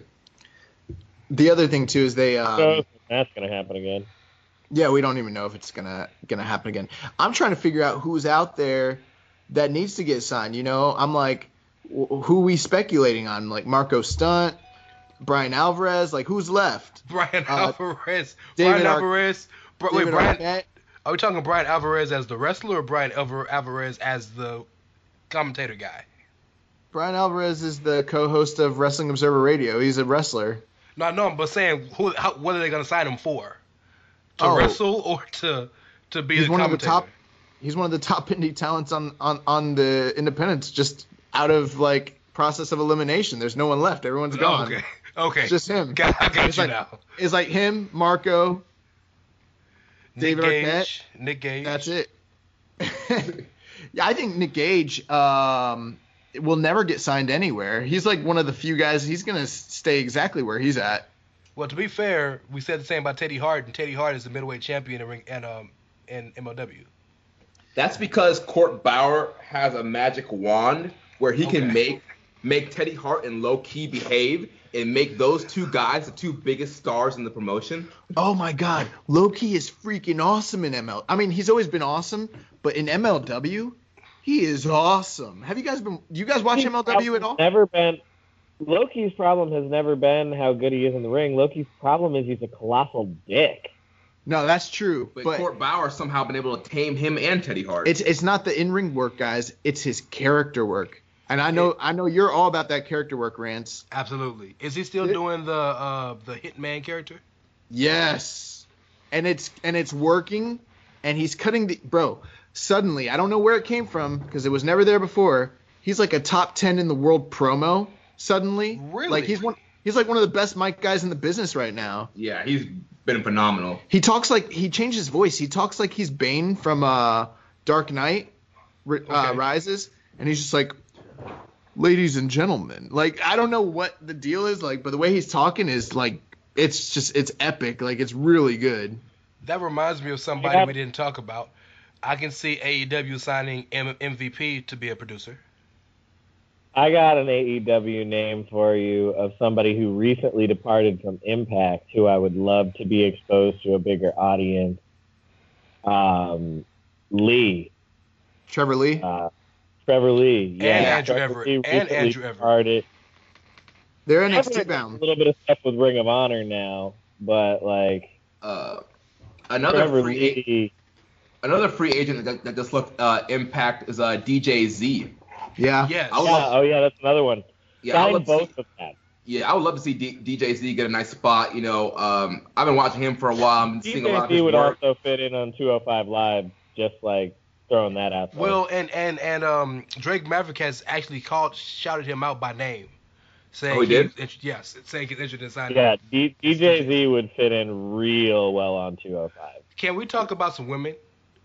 Yeah. What women do you think are gonna sign to AEW? Because it's Britt Baker, Penelope Ford, and Brandy if she's gonna wrestle. You gotta have more than that. Well, Brandy kind of alluded to the fact that they're having sit-down talks with, Joshi wrestlers over in Japan, like with Stardom, that sort of thing. And I really wouldn't be surprised if we saw some of those girls make their way over to the States. It doesn't sound like because we talked about exclusivity, it does not sound like with some of these overseas companies that they're looking to sign them to exclusive deals, but that they're looking to forge relationships to bring these people in on part-time basis and allow them to continue to work in their, and which is a good idea for the time being. So I wouldn't be surprised if like a Mayu Iwatani or like an Arisa Nakajima or some of these chicks come in. I know that she's been tied to WWE, but like she kind of goes to the beat of her own drummer. Like I don't know why Miko Satomura couldn't come in. Someone told me today, well not told me, but I saw someone say on Twitter, I can't remember who it was, but I feel like it was somebody with some credibility, that Miko just doesn't want to sign a contract. Otherwise, she would have been WWE bound already. That's probably true. Probably true. Another lady that, for whatever reason, no major company has signed her yet, Santana Garrett. No, she signed a WoW. She signed to Women of Wrestling, and they're debuting their new show, so that's gonna be a thing on Access TV. Yeah.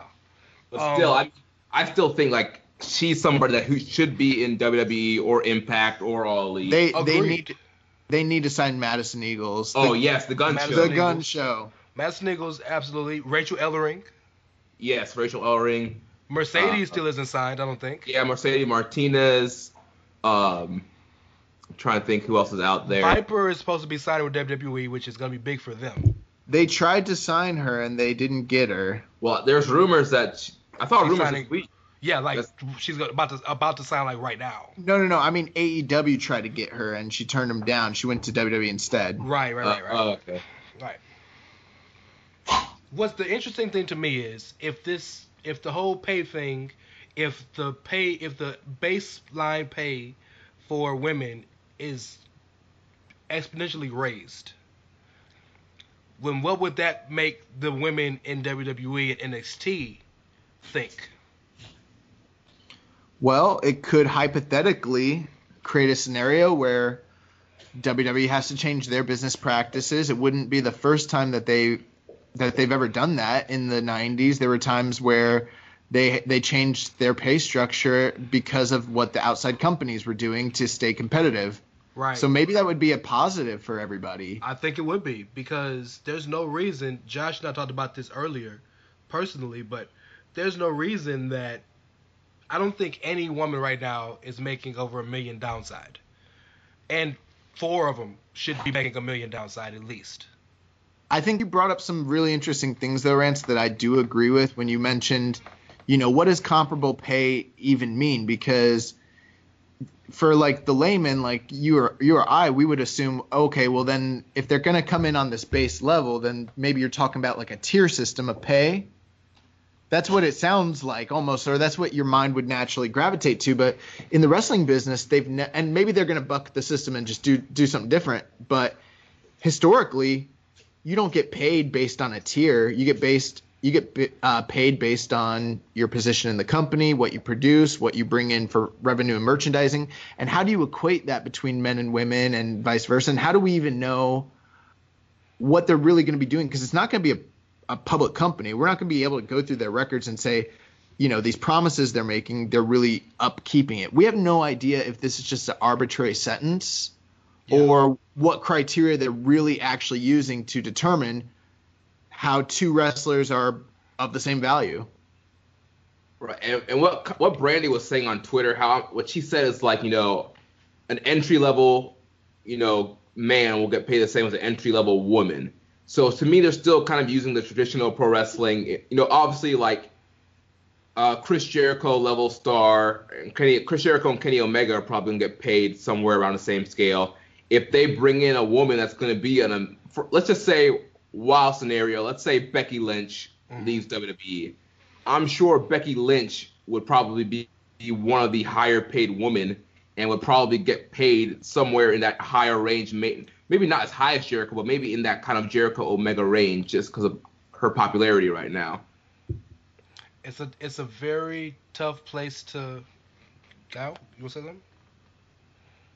Oh, I got nothing on this one. Yeah, it's a very tough place to navigate, which is the reason why I'm criticizing them saying something in the first place.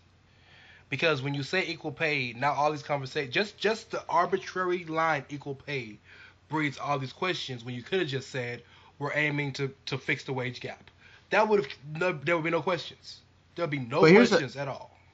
Here's the other thing. Maybe, hypothetically, and let's stay positive, maybe they have some really incredible business plan in place that we're just not privy to. And so when they say that, it actually means something concrete. And maybe it doesn't. Who knows? We don't know. We won't know one way or the other. So we'll never be able to actually tell. Yeah. But maybe they do. Maybe they have like this really great business plan, and they're going to be able to lay it out to the wrestlers, and everyone's going to love it, and it'll be, revolutionary. Who knows? Final question. Does Goldberg sign with AEW, and do you think he should? If they got no, and fuck no. So I had a conversation with Rich the other night, and he's very excited about this thing. I'm excited too, but he was talking about there's a lot of guys that might jump over to AEW hypothetically. Let's like a talent, like let's say someone who's underutilized, who has star potential, but maybe he's not used right. Like let's say a Mojo Rawley, maybe his career's not going right. Maybe a guy like that sees an opportunity elsewhere to make more money. And my whole thing has always been this: it doesn't matter what level they're at, whether they're at the NXT Largo Loop level or whether they're John Cena. It could make a lot of sense to jump if they have a good enough distribution deal. If they got a good enough distribution deal where they can pay you enough money and you're going to be in front of enough American homes and it's going to make you a big star, then on any level they might be able to go, including a Goldberg. I would say absolutely. If I'm AEW and I can sign Bill Goldberg and I'm Bill and they have a distribution deal that actually makes sense, 100%. 100%, it makes a lot of sense. You do it. Jeremy? Yeah, I mean, obviously, money talks. If I'm Bill Goldberg and Tony Khan, Cody, and the Young Bucks are like, we're going to pay you, massive amount of money to have a match at Double or Nothing, I'm going to take the deal. So it just all depends. It all depends on what kind of deal they offer him. Now, do I want to see Goldberg in AEW? I don't know. Like, I guess it all depends, who is he going against? What exactly is his role going to be? I mean, I did enjoy the Goldberg run against Brock Lesnar. They had the best 5-minute match. Ever. One of the best 5-minute matches ever. No. That's not better than the Giant versus Ming from Nitro in 1996. I said one of, not the best. I got to go back and watch that. So it just all depends on how they utilize him. I mean, if they find a creative way to utilize him, go for it. But my current taste in wrestling, I'm more about athletic in-ring, the epic 20-30 minute matches, the elite style, the New Japan style of wrestling. And so obviously Goldberg is not that, so it just all depends on how they use him. And I would argue that most of the major fans of AEW would be the same way. Right, yeah. Well, I think the thing though is that in order for this to be a viable company and to succeed, they do not have a large enough fan base to carry this company. They have a very loyal, small, relatively speaking, small fan base. And, it can't always be this grassroots indie, rah-rah, us against the system, we did it, because this company is the system now. It's a large corporation, and they're going to have to create new fans who are what we would consider casual viewers. Just like WWE has casual viewers. They're going to have to create casuals. Right. And from a business a business standpoint, it makes all the sense to get Bill Goldberg. Bill Goldberg equals ratings. Bill Goldberg equals eyes on the product. He means bringing back people who haven't watched wrestling in a long time. Right. The other thing too is like you can tell me all day that these diehards won't like Bill Goldberg coming back, but guess what, man? I watched all those legends from WWE walk into the ECW arena.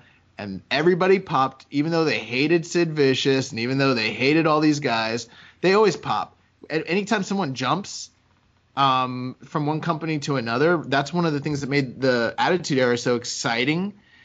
You can't tell me that if you're at an AEW show and Bill Goldberg shows up that people are not going to lose their mind. I think it'll be interesting to see because one of the biggest criticisms I see from wrestling fans of the WWE who are upset or disenfranchised is simply this. A lot of the decisions they make are for the bottom line, not for the betterment of the entertainment aspect. You know what I mean? And fans, a lot of fans will say, fuck that, I don't care about business, I'm just a wrestling fan. Well, if you bring Bill Goldberg in, that's strictly only for the bottom line of the wrestling company and not for the betterment of the entertainment. So I would really be curious to see if they'll swallow their pride and say the opposite of what they said before. Because I'm a big person I'm big on keeping that same energy. Yeah, and here's the thing with Goldberg. And the Young Bucks and Cody, they're very smart guys. And I think if they get Goldberg, they're not going to put Goldberg in a 20-minute, main event match and expect him, to be doing, Fosbury flops and suicide dives. If they bring Goldberg in, they're probably going to do some kind of 5-minute Brock Lesnar type match, and it'll be great. Yo, if I'm them and I got Bill Goldberg, I put him against Kenny, and him and Kenny put on the greatest 5-minute match that has ever occurred in the history of the business. That's what I do. Yeah, just spears and V-triggers. Spears and V-triggers. That's all. So the upgraded version of Spears and F5s? Yes. And on the same token, if Kenny goes to WWE, I want Kenny and Brock so badly. Like, you? Absolutely. Yes, that would be one of the greatest matches of all time. If Brock's game for it, sure. Yeah, I'm pretty sure Brock's gonna want to, step his game up to work with the most talented wrestler of a generation. I'm pretty sure. Brock don't even know who the fuck Kenny Omega is, bro. Chill. I guarantee you that Brock Lesnar knows who Kenny Omega is because guess what? Paul Heyman knows who Kenny Omega is. Brock knows who Kenny is. Okay. Okay. Okay. And if he doesn't know, Paul's just gonna be like, "Oh, this is the best wrestler in the world." And Brock's gonna be like, "All right." And Brock's gonna be like, "Okay, let's do business." Brock's gonna be like, "How many You're giving Brock too much credit. zeros am I getting to face him?" You're giving Brock way too much credit, but that's okay. I think Brock is one of the all-time most talented wrestlers. He just underperforms all the time. He doesn't. Yeah, Brock's great. Brock don't give a fuck. He doesn't at all. Where to check at? No. Yep. How many zeros? That's not enough zeros. I'm going home. How many Brock minutes might you try want? to get that con. Brock might try to get some of that con money. Yeah, don't be surprised if he doesn't try to finesse his way into some con money. Man, no, speaking of, I'm glad you mentioned that word finesse. We call Jeff Jarrett the greatest finesser in wrestling history because he is. But, Brock Lesnar know how to finesse some checks, yo. How many zeros were on that check Brock finessed to walk around the ring this past Monday? To be fair, though, when Jeff Jarrett don't do shit. Oh, yeah, no, Brock's way better than my Jeff. God. I'm not saying that, Brock's not, better than Jeff, but, he finessed the fuck out of some dollars. I hope our building's not. Okay, so there's we're looking outside of Strong Style Studios, and there's 2 fire trucks that just went by. The reason that I'm uh-oh, is because, earlier this year, one of these buildings, burned down. And I'm I hope it's not our building. So we might need to bring this to a close then. Prob. So Tell them where they can find you, Strong Style Studios. Yes. So yeah, you can follow us, the show, on Twitter at KI Strong Style. You can follow me at Jeremy L. Donovan. Of course, Social Suplex at Social Suplex. On Reddit, I am the Pro Black Guy. Josh is keeping it Strong Style. And of course, we're in the Wrestling Squared Circle Facebook group on Facebook. We drop our show every Tuesday right here on the Social Suplex Podcast Network. Hit that subscribe button and, check us out as all the other great shows. Our podcast is the #1 New Japan podcast on the internet. Indeed. Back. Very true. Kyle? Oh, you can find me on Twitter at Dr. S'mores. That's Big D and Big S, little everything else. You can follow me at It's Ray Cash, R-E-Y as in Mysterio, C-A-S-H as in dollars, of course. Carl, still part of the show. Follow him at Outsider Curvin. The show is at Outsiders. On the show, y'all, is Carl. Me and Rance don't tweet much. Rance just got himself kicked off Twitter for a little bit. Exactly. I was on Twitter jail. Yo, you were? For what? For tweeting the exact thing Hulk Hogan said on the Racist Tirade tape. Oh, wow. Yeah, I know, right? So Hogan can say it, but I can't. Let's not even. Yeah. Yeah. Okay. That's my privilege if I ever saw it. Yes. Follow the show at Outsiders Edge. It's Outsiders Edge SS. As Jeremy said, once again, don't forget to follow the network at Social Suplex. We're also simulcast on the Chairshot Network at thechairshot.com, where you always use your head. We appreciate you guys for listening, and let them out easy, Kyle. Ladies and gentlemen, we here at the Outsiders Edge are just a group of relatively young men out here chasing our dreams. So if we've said anything today, or our good brethren over at Strong Style Studios said anything today that you didn't like, that you disagreed with, that got you all up in your feelings, or that just rubbed you the wrong way, know that because we're following our dreams, you got to respect that. But also know that if you don't respect that, we don't give a fuck. Fuck them. I actually care a little bit. It hurts my feelings. Like. He ain't got no feelings. Don't let him lie to you. Save that for your show, bruh. The no feel zone. Appreciate it, guys. Yeah, man. Enjoy all your favorite sports like never before at BetMGM. Sign up using code CHAMPION and receive up to $1,500 back in bonus bets if you don't win your first bet. When you register with BetMGM, you'll get instant access to a variety of parlay selection features, live betting options, and the best daily promotions in the business. And with BetMGM at your fingertips, every play and every game matters more than ever. Remember to use code CHAMPION and receive up to $1,500 back in bonus bets if you don't win your first bet. Place your money line, prop, or parlay bets with the king of sportsbooks today. BetMGM and GameSense remind you to play responsibly. See BetMGM.com for terms. 21 plus only. Virginia only. New customer offer. Subject to eligibility requirements. Rewards are non-withdrawable bonus bets that expire in 7 days. Gambling problem? Call 1-800-GAMBLER. Promotional offer not available in Washington, D.C.